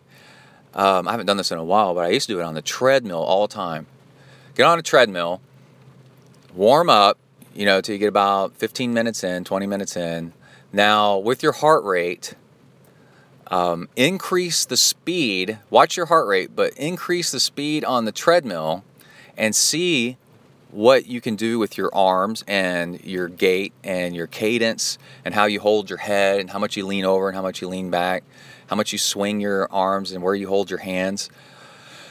And how fast, if you run on your forefoot or your midfoot or back foot, and what can you do where suddenly at the same heart rate you start running off the front of the treadmill, even though the treadmill is at the same speed. That's more efficient. And you can do that every single workout, and then the next thing you know, you're running a minute per mile faster just by changing up your form at the exact same heart rate. And heart rate is a really good indicator of effort. So same effort, faster speed means you're more efficient, and you can actually enjoy your workout more and your races more. Is people finish an Ironman like pros and stuff, and they're all smiling and happy, and they just did a freaking Ironman. It's because they're efficient. It didn't exhaust them anywhere near as much as it about killed other people. And so anyway, I was thinking about all this. I need to get off the mic, go into W to the ERK. But because I swam this morning, and all the work I've been doing on trying to get more efficient at the same effort, I'm swimming as fast as I ever have, but at a much more relaxed effort, and actually a little bit lower turnover, and just relaxed, a little bit more glide and stuff. By working on my head position and hand entry angle, and getting out of the pool and not being exhausted, and realizing I went as fast or faster than usual, just by changing up technique, not by working out harder, not by doing mega hard intervals or anything like that. Because in the water, that doesn't matter as much. It just doesn't matter as much. You need to get fit. I said it matters about 25%. But as far as overall speed, because I always say you can work really hard in the water and drown and go 0 miles per hour and drown. It didn't do you any good. So there is truth to this. All right, I need to go inside and get some work done. Check y'all later. Out, bang. All right, we need to mention UCAN. UCAN is a super starch. This is really cool stuff. It's a super slow-acting carbohydrate, almost to the point of your body doesn't know what it's doing. It's like I'm getting energy from somewhere. How's this happening? And it's really great for swimming. You want to go swim for an hour and not be needing to, take sips from a bottle on the side. Your coach hits you over the head with a kickboard, like my coach used to do. Quit jacking around. Get back in the water. Quit being lazy at the wall. Keep on swimming. And you can do this, especially in races, right? You're going to do an Ironman. You're going to be in the water for an hour. You're doing a half Ironman. You're going to be in the water for half an hour plus. You're going to be going and going and going. You don't have a chance to drink or refuel out there. You can't drink out of a bottle while you're swimming. Well, you kind of can with UCAN, because UCAN is a very, very slow drip carbohydrate. And so it slowly releases into your system, so you can kind of preload with this stuff before you're going to do something long. It also kind of saves your teeth from all that sugar, right? Because you can power this stuff down. It's actually pretty easy to drink. And then you have energy for like an hour, hour and a half from this stuff. This is really cool. So it comes in different flavors. You have chocolate. You have some stuff with some protein added in if you want that, and some electrolytes added in if you want that. And they also have orange, tropical punch, and all this different stuff. And so what I do is I get up in the morning, I drink. I have a little bit of breakfast, tiny little bit of breakfast, some coffee, and then right before I leave to go to the pool, I drink a bottle of UCAN pretty quickly, and then by the time I get to the pool, you got your energy, you feel nice and good. That's slow release, and it just works, man. It's really amazing, and it's actually helped me break the habit of needing sugar by the side of the pool. I think I've pretty much turned around, pretty positive. I've turned around my needs for sugar by using UCAN. I've become much less sugar dependent and way more fat enhanced metabolism going on, and I did it through using UCAN. The latest thing that I've done with it is one time I did it half the swim, but my latest was I did a full swim, nonstop butterfly for 1 hour after drinking UCAN. 3,150 yards, nonstop, all butterfly, drinking UCAN. Before I got to the pool, chocolate flavored was what I did. And I just swam easy, smooth, and did the whole thing. I posted the workout. You can go check it out. It was crazy. And I plan on doing it more because it was actually fun. It actually wasn't even all that hard. I just kept it easy. And you can do the same kind of stuff, a long, continuous workout, hour and a half, without needing the fuel by pre-fueling with UCAN. Check it out. You go to UCAN's website, and they have the opportunity for you to put in a discount code. If you use discount code ZenTri, ZenTri, all caps, you can get it 15% off. How about that? That's pretty cool. And then they turn around and send a little bit this way to ZenTri itself. And man, if that's not a good advertisement for these guys, this stuff works. It's awesome. I love it. You can get a discount. You can support ZenTri. Get on it. Get on it. Break all that sugar. Break that habit, man. Get on something that's a little bit better for you with some UCAN. All right, let's get back to the episode. Here we go. All right. We are running again. Oh, now we're walking. This is so great because this is a good example. Saw a recording the other day about how awesome I felt. Now I feel like crap. Just to show you, it comes and goes. So make hay, make hay while you can, because you never know where things are going to go. But anyway, I was running and thought I was doing all right, but I just noticed my legs are all, they're not sore, but they're rubbery, like wobbly. Oh, we got somebody here. Hold on.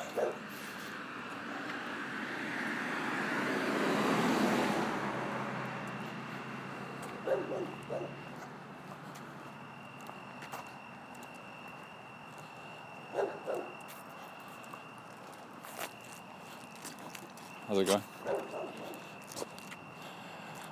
And I'm going to switch sides of the street here in a minute. People all up and down here. It makes me not want to talk. I'm self-conscious. But, oh, man.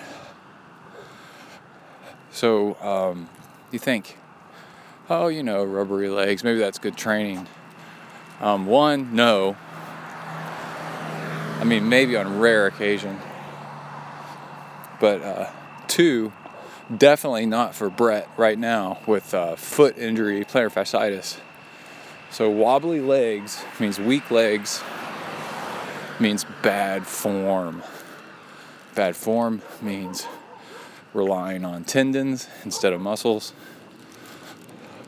You're weak. That's how you tear the shit up. I got somebody stalking behind me. Man, got a lot of cars now. So, with more than a mile, I think, about a mile left, I said, screw this, and started walking. That's what I'm doing right now. I'm walking. Man, that is a frog going right there. I'm walking the rest of the way. Even though it's flat, it's perfectly flat. Just that rubbery feeling in my legs just feels sloppy. Oh, man, it is not good. Oh, and then, everything makes sense. Hindsight. So I started thinking, what was I doing to be running low? And so I weighed myself this morning, and I'd lost a little bit of weight. So I was all like, cool, man, I'm all excited, right? That's good. Lost 2 pounds in like 2 days. Trying to eat middle path, no carbs without fat. And it seemed to be working really good because I lost 2 pounds. But then, man, that means I'm under-caloried, and I've been doing 2-a-days. Whoa, doggies. Oh, baby, you're all right. It scared me. Oh, man. And there goes my watch. It's beeping. Been doing 2-a-days, and I think I'm just depleted, man. And then what else? For dinner, we had spaghetti, but instead of spaghetti, instead of wheat-based noodles, we had those zucchini-based noodles. You can buy them now in a box, all spiral cut. Emily doesn't know it, but we've got a spiral cutter from my raw vegan days where we can slice it up ourselves. We can just get a zucchini and make it. She doesn't need to pay 10 times what we could buy just to pay to buy a zucchini. But it's good, man. So I ate it up, and that does 2 things. That fiber, one, it's way less carbs, and 2, the fiber in those carbs slow down the carbs that it does have. Oh, look, there's Orion. I'm looking up at the sky. Got enough away from the city where we can see the stars a little bit better. Just a little bit, not much.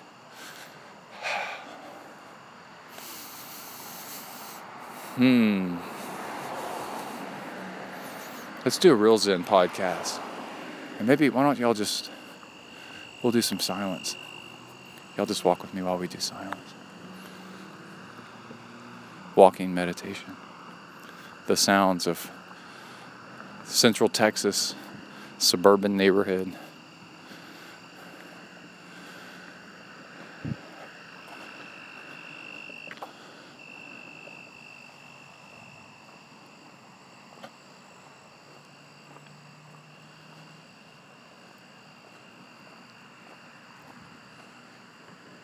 Coming up on a 4-way stop.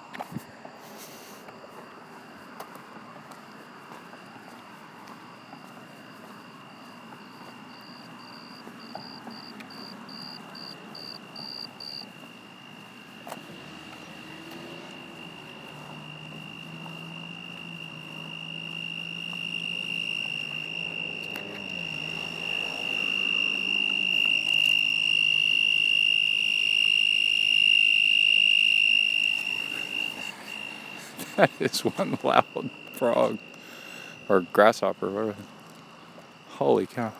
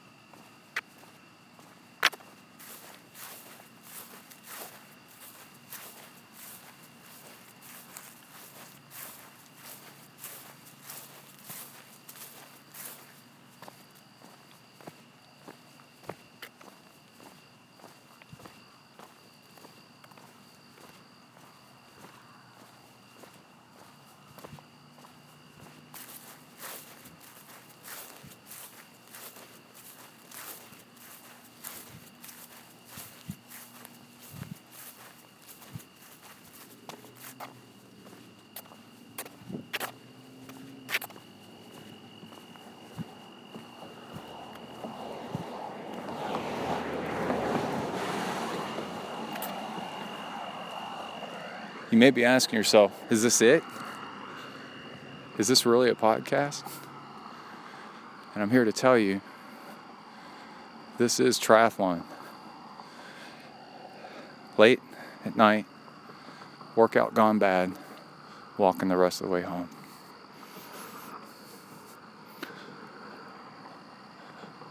Not if, but when it happens to you.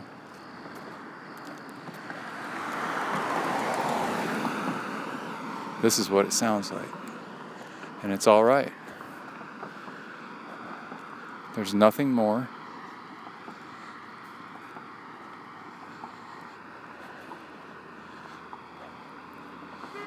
Except the occasional car going by. Street lights.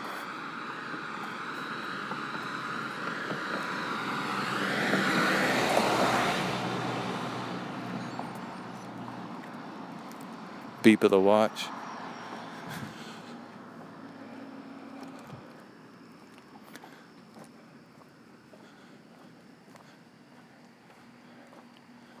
Crickets and tree frogs. Busy streets. Quiet streets. There's a wood fence right here.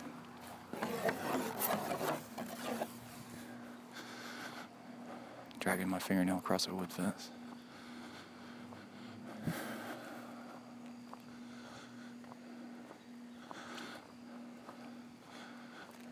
Got houses with people that put too much stuff in their yard, thinking it's cute.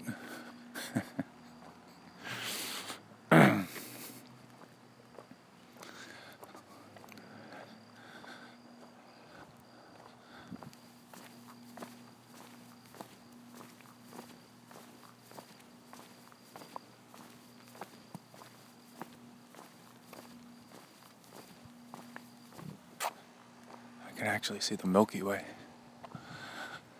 That's cool.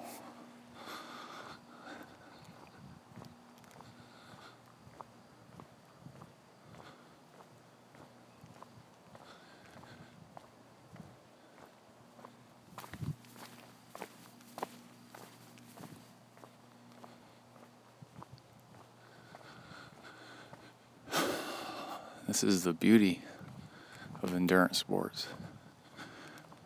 Is when you find the edge of your abilities. Now you're left all alone with nobody but yourself.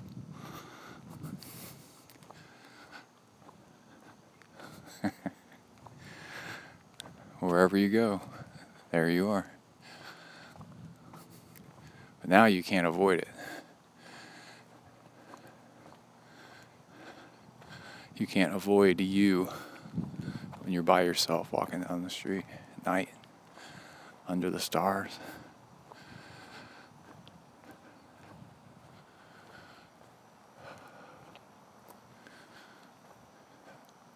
A lot of these stars aren't just stars. They're not.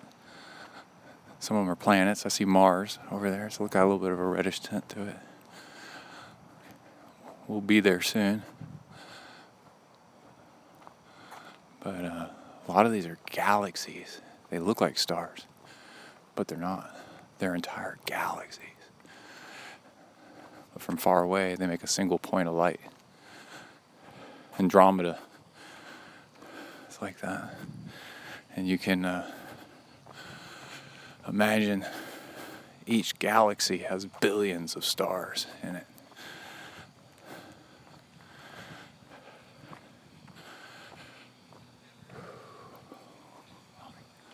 Okay, I'm really close to my house now. Here's that drain that's loud.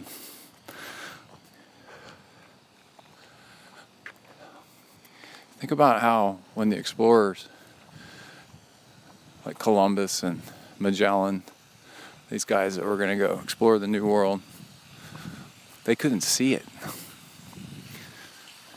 You know?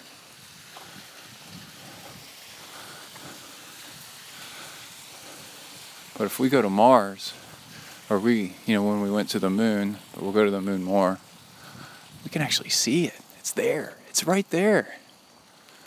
You know?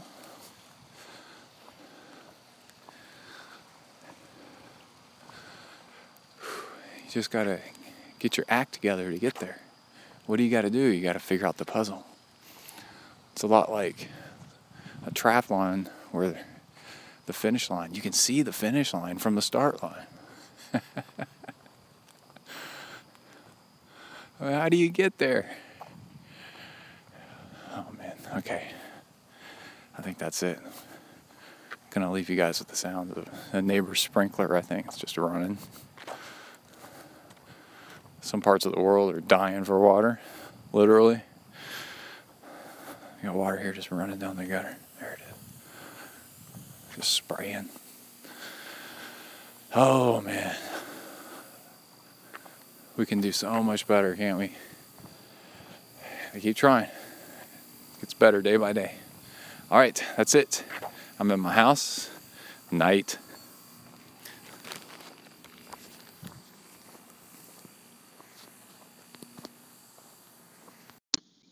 All right. Hello? Hello? Hello? Hello? Hello?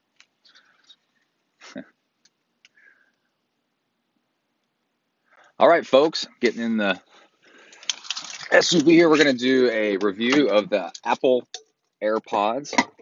I'm getting in the car. I'm wearing them. I got one in each ear. These are the wireless Bluetooth headphones. Remember when the iPhone came out and they called it the Jesus phone?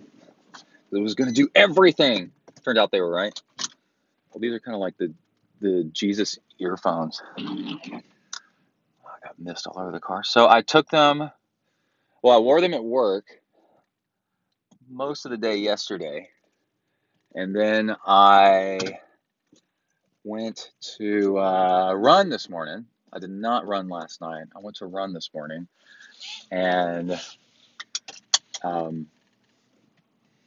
that was an interesting experience. So I guess we're most interested in working out with them. So I'll start with that. In that it's largely dependent on your ear hole shape and size and stuff. And then I noticed that as I was running, they were, as they got a little bit sweaty, they got a little bit loose in my ears. And somebody told me on Instagram, because I took a picture and posted it, that I had these, that they were, and I'm recording on them right now. So that's the reason that it sounds this way. Now, just that doesn't mean that's the way they sound when you actually do a phone call. That's just the way they sound. But anyway, so I'm running, and they after my ears got a little sweaty on the inside, if you look, they point. If you look on pictures of people wearing them, they actually point down, obviously, but they also point a little bit forward. And then as they get wet, well, that lubes them, and they'll actually start trying to point down a little bit more, I think with the force of gravity and bouncing.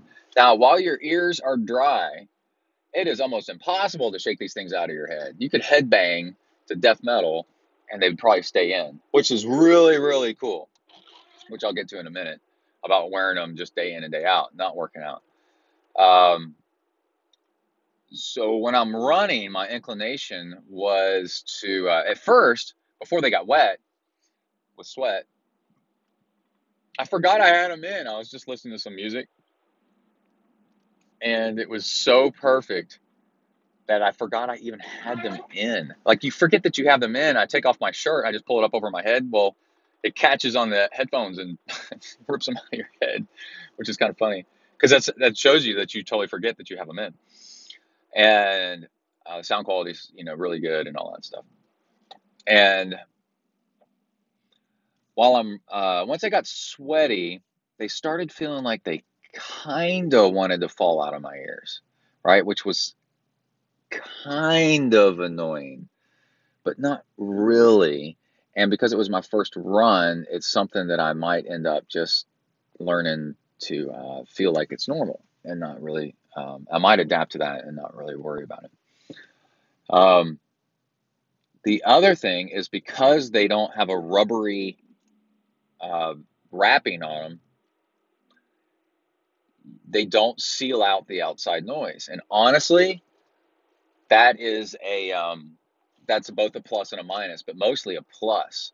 If you're working out, sealing out the outside noise can be a problem. But I did notice I had to keep turning up the volume, because as they got wet with the sweat and they started sliding in my ear a little bit, they lost that fit. So the sound quality had gone down. The sound isolation had gone down some, and they weren't blocking out the outside noise. And as I was running alongside a road, the traffic noise was getting to be a little bit much, so I had to turn the volume up so I could hear the talking podcast, Keith and the Girl, that I was listening to. Which leads me to another thing, is that there is no volume controls on them. So you have to do, people are like, oh my God, that's the worst. Well, you've kind of grown used to the volume controls on the things. And it reminds me, when I was a kid in the 80s and we had Sony Walkmans, your volume control was a lot of times a little scroll wheel on the analog scroll wheel. That's what I'm talking about, like an actual wheel on your Walkman. Man, I had the coolest Walkman. It was one of those yellow waterproof ones. Oh, it was so cool. And then somebody stole from me at military school, and I'm still mad at whoever did that, by the way. And so while I'm running, I wear an Amphipod running belt, and in it I've got my iPhone. I got a 5S. That way it's kind of smaller, and it stays in there, and I run with that, and then 2 running flasks filled with water and fuel. This time I had maltodextrin and maple syrup in one of my fuel bottles, and I'm running, taking a sip from the fuel and then a sip from water, alternating every 5 minutes. And anyway, that's another story. So I'm running, and I have to reach down to adjust the volume and push on the side buttons on my iPhone, the dedicated buttons for volume on the side of the iPhone, and through the Amphipod packet thing. And if I was riding my bike, I would be you can feel it because your bike jersey is real thin on your phone, your up and down volume buttons. Well, if they ever get rid of those buttons, we're going to be in trouble. But it'll be coming. We've demonstrated some courage, and we've gotten rid of the buttons. It's like, no, dude, more buttons are better. Dedicated buttons for things are way better. Anyway, so I'm running along, and I'm totally cool with that. And also, at one point, my headphones went nuts, and they go, Siri beeped in, and she goes, I'm sorry, I cannot call that number. I'm like, I didn't dial anything, But it also happened to be at the exact same time I was pushing my amphipod belt, my phone, to the side to get it more behind me because it was kind of jostling off to the side. And I was like, that's interesting. Because somebody on Instagram told me that when they got sweat in his ears, they started doing weird things like turning off and on and shorting out, it seemed like, and dialing Siri, doing Siri commands and dialing the phone. And I'm like, that's not good. And he attributed it to them not being sweat proof enough. And I don't know if that's the case. The interesting case for sure is that they have sensors on them that will auto turn on and off the AirPods if you pull them out of your ears. So if somebody starts talking to you, you just pull it out of your ear and they turn off, which is really smart. It's pretty cool. But that's actually a setting you can turn on and off anyway in your phone. When you get your AirPods, you can. Oh my, what's going on here? When you get your AirPods, you can. I'm gonna look at my side mirror. Change lanes. You can go to Bluetooth and then find your AirPods and click on the letter I for information, and then change some settings in there on your AirPods and make sure that, hey, the car in front of me has a bumper sticker that they're in the same unit of the Core that I was in, I think. At Texas A&M. And they have a swimming and diving sticker. Woo! Love that. And a Nationals 2016. Way to go, man. You must be a badass. Anyway, so let's go. There's something else. Oh, you can buy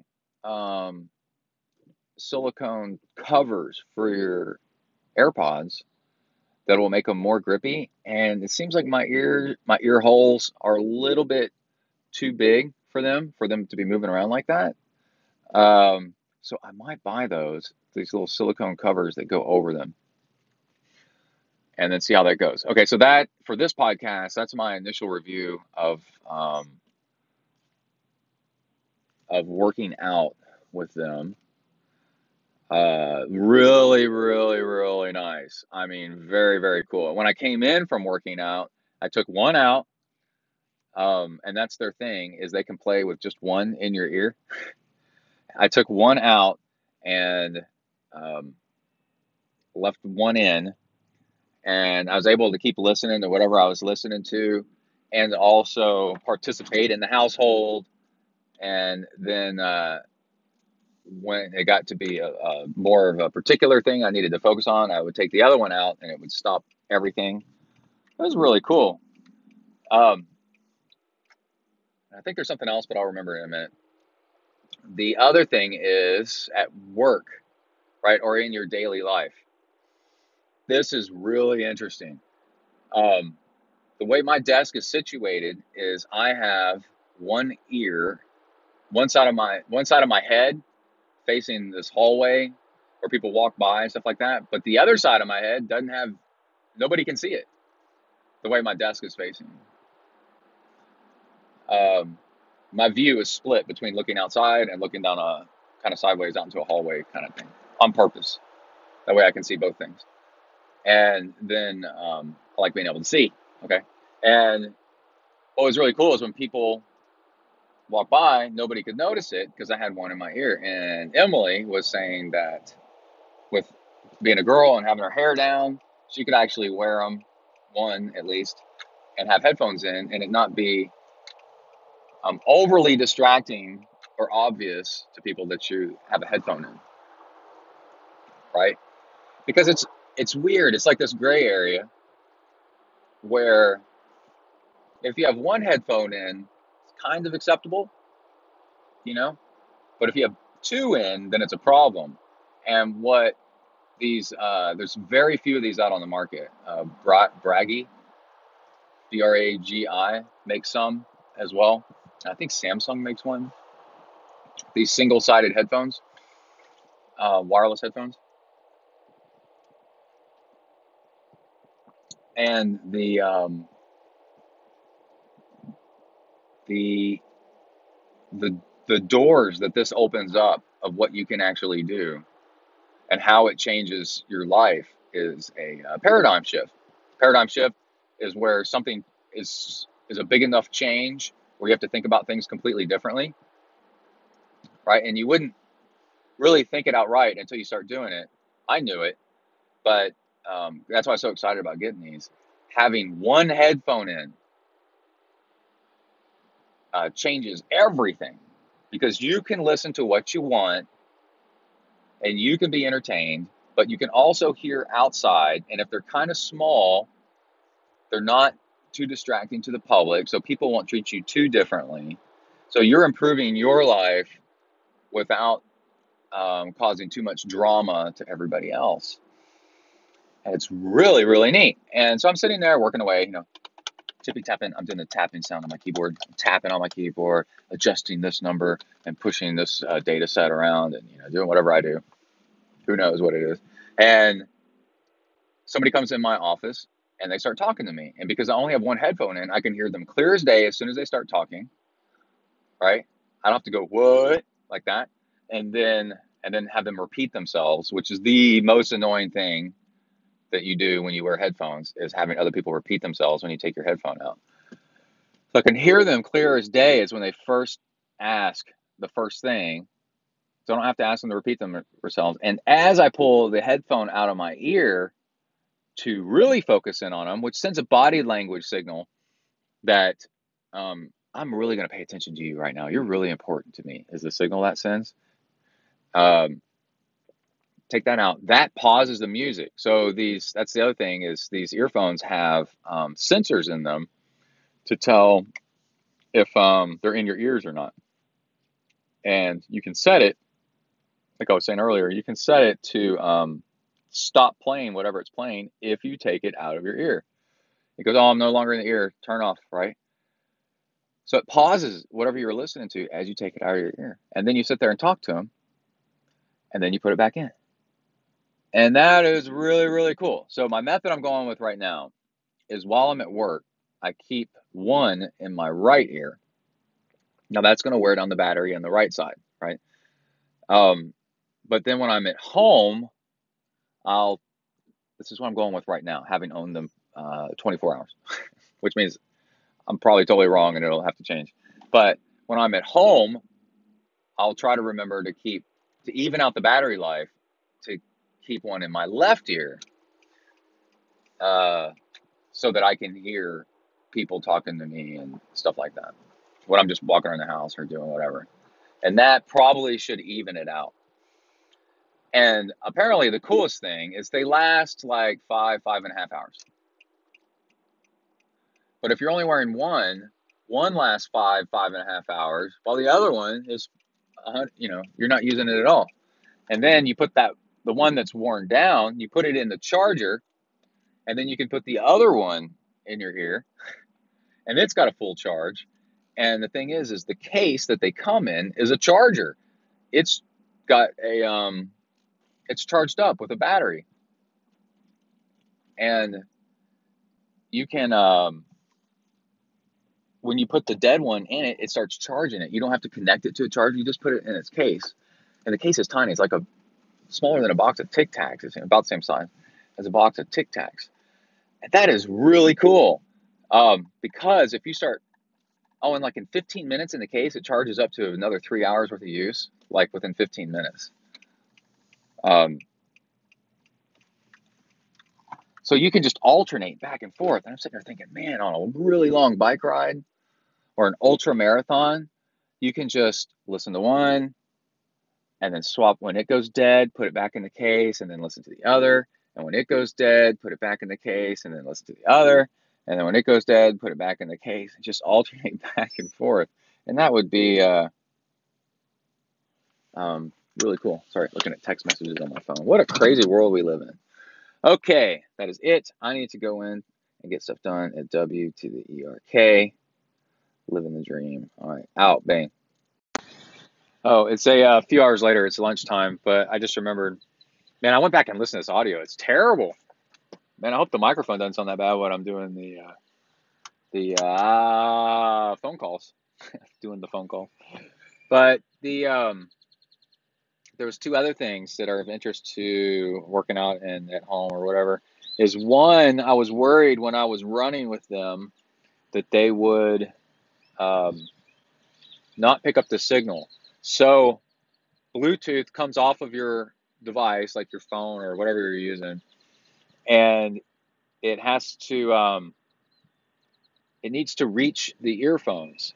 And there's a big problem with so many wireless headphones where if you put your phone,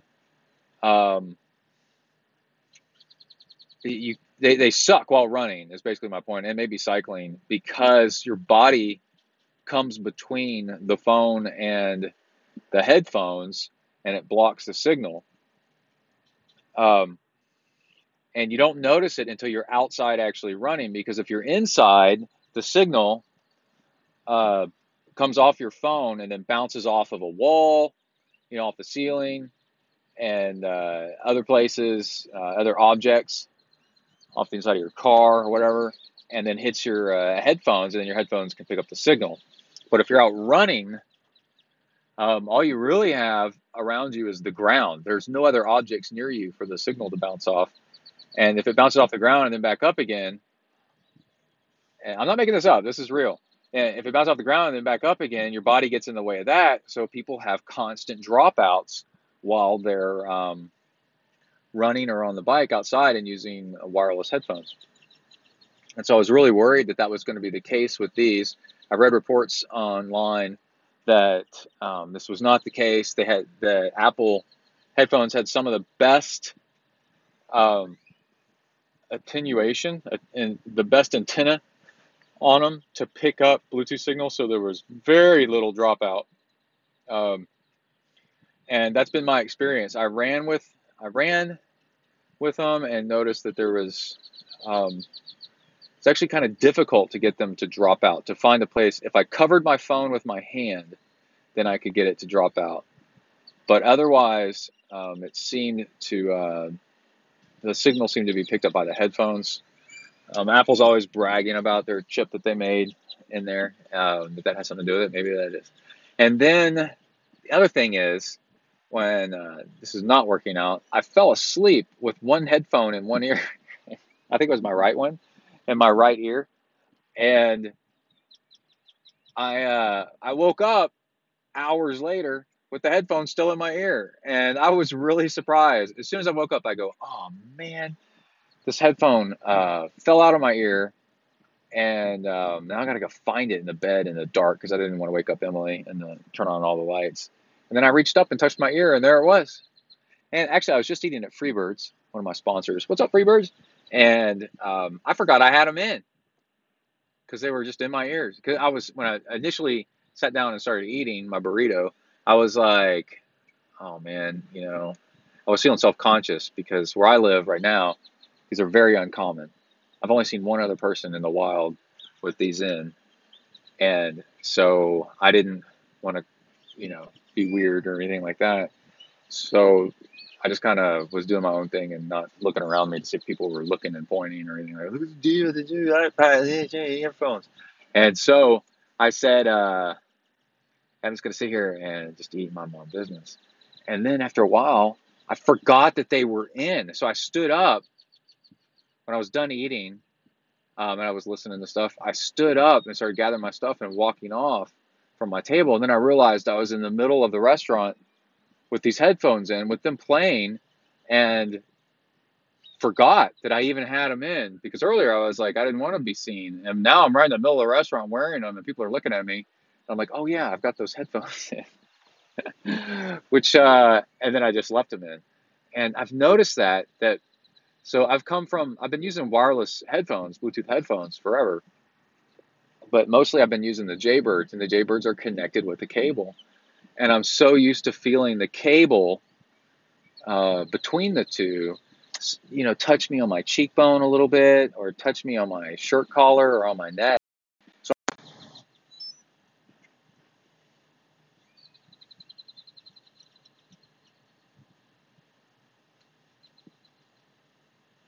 So I'm reminded, sorry, there was a phone call. So I'm reminded that I'm wearing headphones. But with these, the only thing I feel is just the slightest bit of pressure inside my ears, which I actually forget about, that I've got headphones in, and that's it. So I forget that I'm wearing the headphones in, and I think that's actually really cool. I'm sure there'll be a point where, it gets me in trouble, where I do something and forget I have these headphones in, and then I'll lose them or something like that. But that's been it so far. All right, that's it. Oh, wait, there was one more thing. When I took my headphones out for a couple hours today, and then was doing stuff, and then when I put my headphones, I was in a meeting, and then when I put them back in, they make this weird sound, and it's kind of like a low battery sound, a warning sound. So I went and looked, and the battery was almost run down, 5% on one side, probably the side I slept in. And so I was like, I'm going to do this thing, because I was going to go drive to Freebirds, right, to go eat. It's like a 10-minute drive, 15-minute drive or whatever. I put them both in the charger, maybe a 10-minute drive. Not 15 minutes by the time I ordered my food and stuff. I put them both in the charger case and went and ordered, drove there, ordered my food. And then when I sat down to eat, I opened up the case. And if you open up the case while you have your iPhone in your hand on your home screen, on your lock screen, it pops up with your battery charge. It was like 90-something% charged. I was like, holy crap, in like just 15, minutes or so. You gotta remember, the battery inside the headphones is pretty tiny. They're just really efficient. So that's pretty cool. And then I think I was talking about that earlier with Emily, being able to covertly wear one under her hair, just one. I think that is one thing that I just want to keep experiencing and testing out, and I'm really looking forward to seeing if I can get away with that, because, man, to have a headphone in, when you're in a situation where it's not really appropriate to have headphones over your ears, but just to have one little headphone in, so you can enjoy yourself when you're at a place that you're not really sure you want to be at, and it's just not too much. And I'm just really looking forward to that. And it makes me wonder, like, how many times are we in a situation like that? More and more nowadays. We're kind of someplace we have to be, but don't really want to be. So we figure out ways to make it entertaining. And maybe that's a way to do it. All right. That's it. Okay. All right, everybody. That wraps up the show. Thanks for enduring that terrible audio of the Apple Airpods. Again, I had no idea.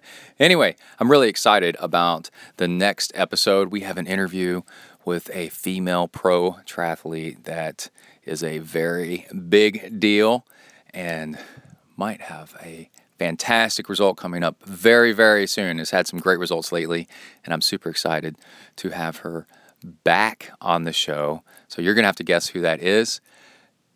And hang around until next time. All right, that's it, everybody. Stay safe out there. Work the uphills, cruise the downhills, and keep the rubber side down. Out.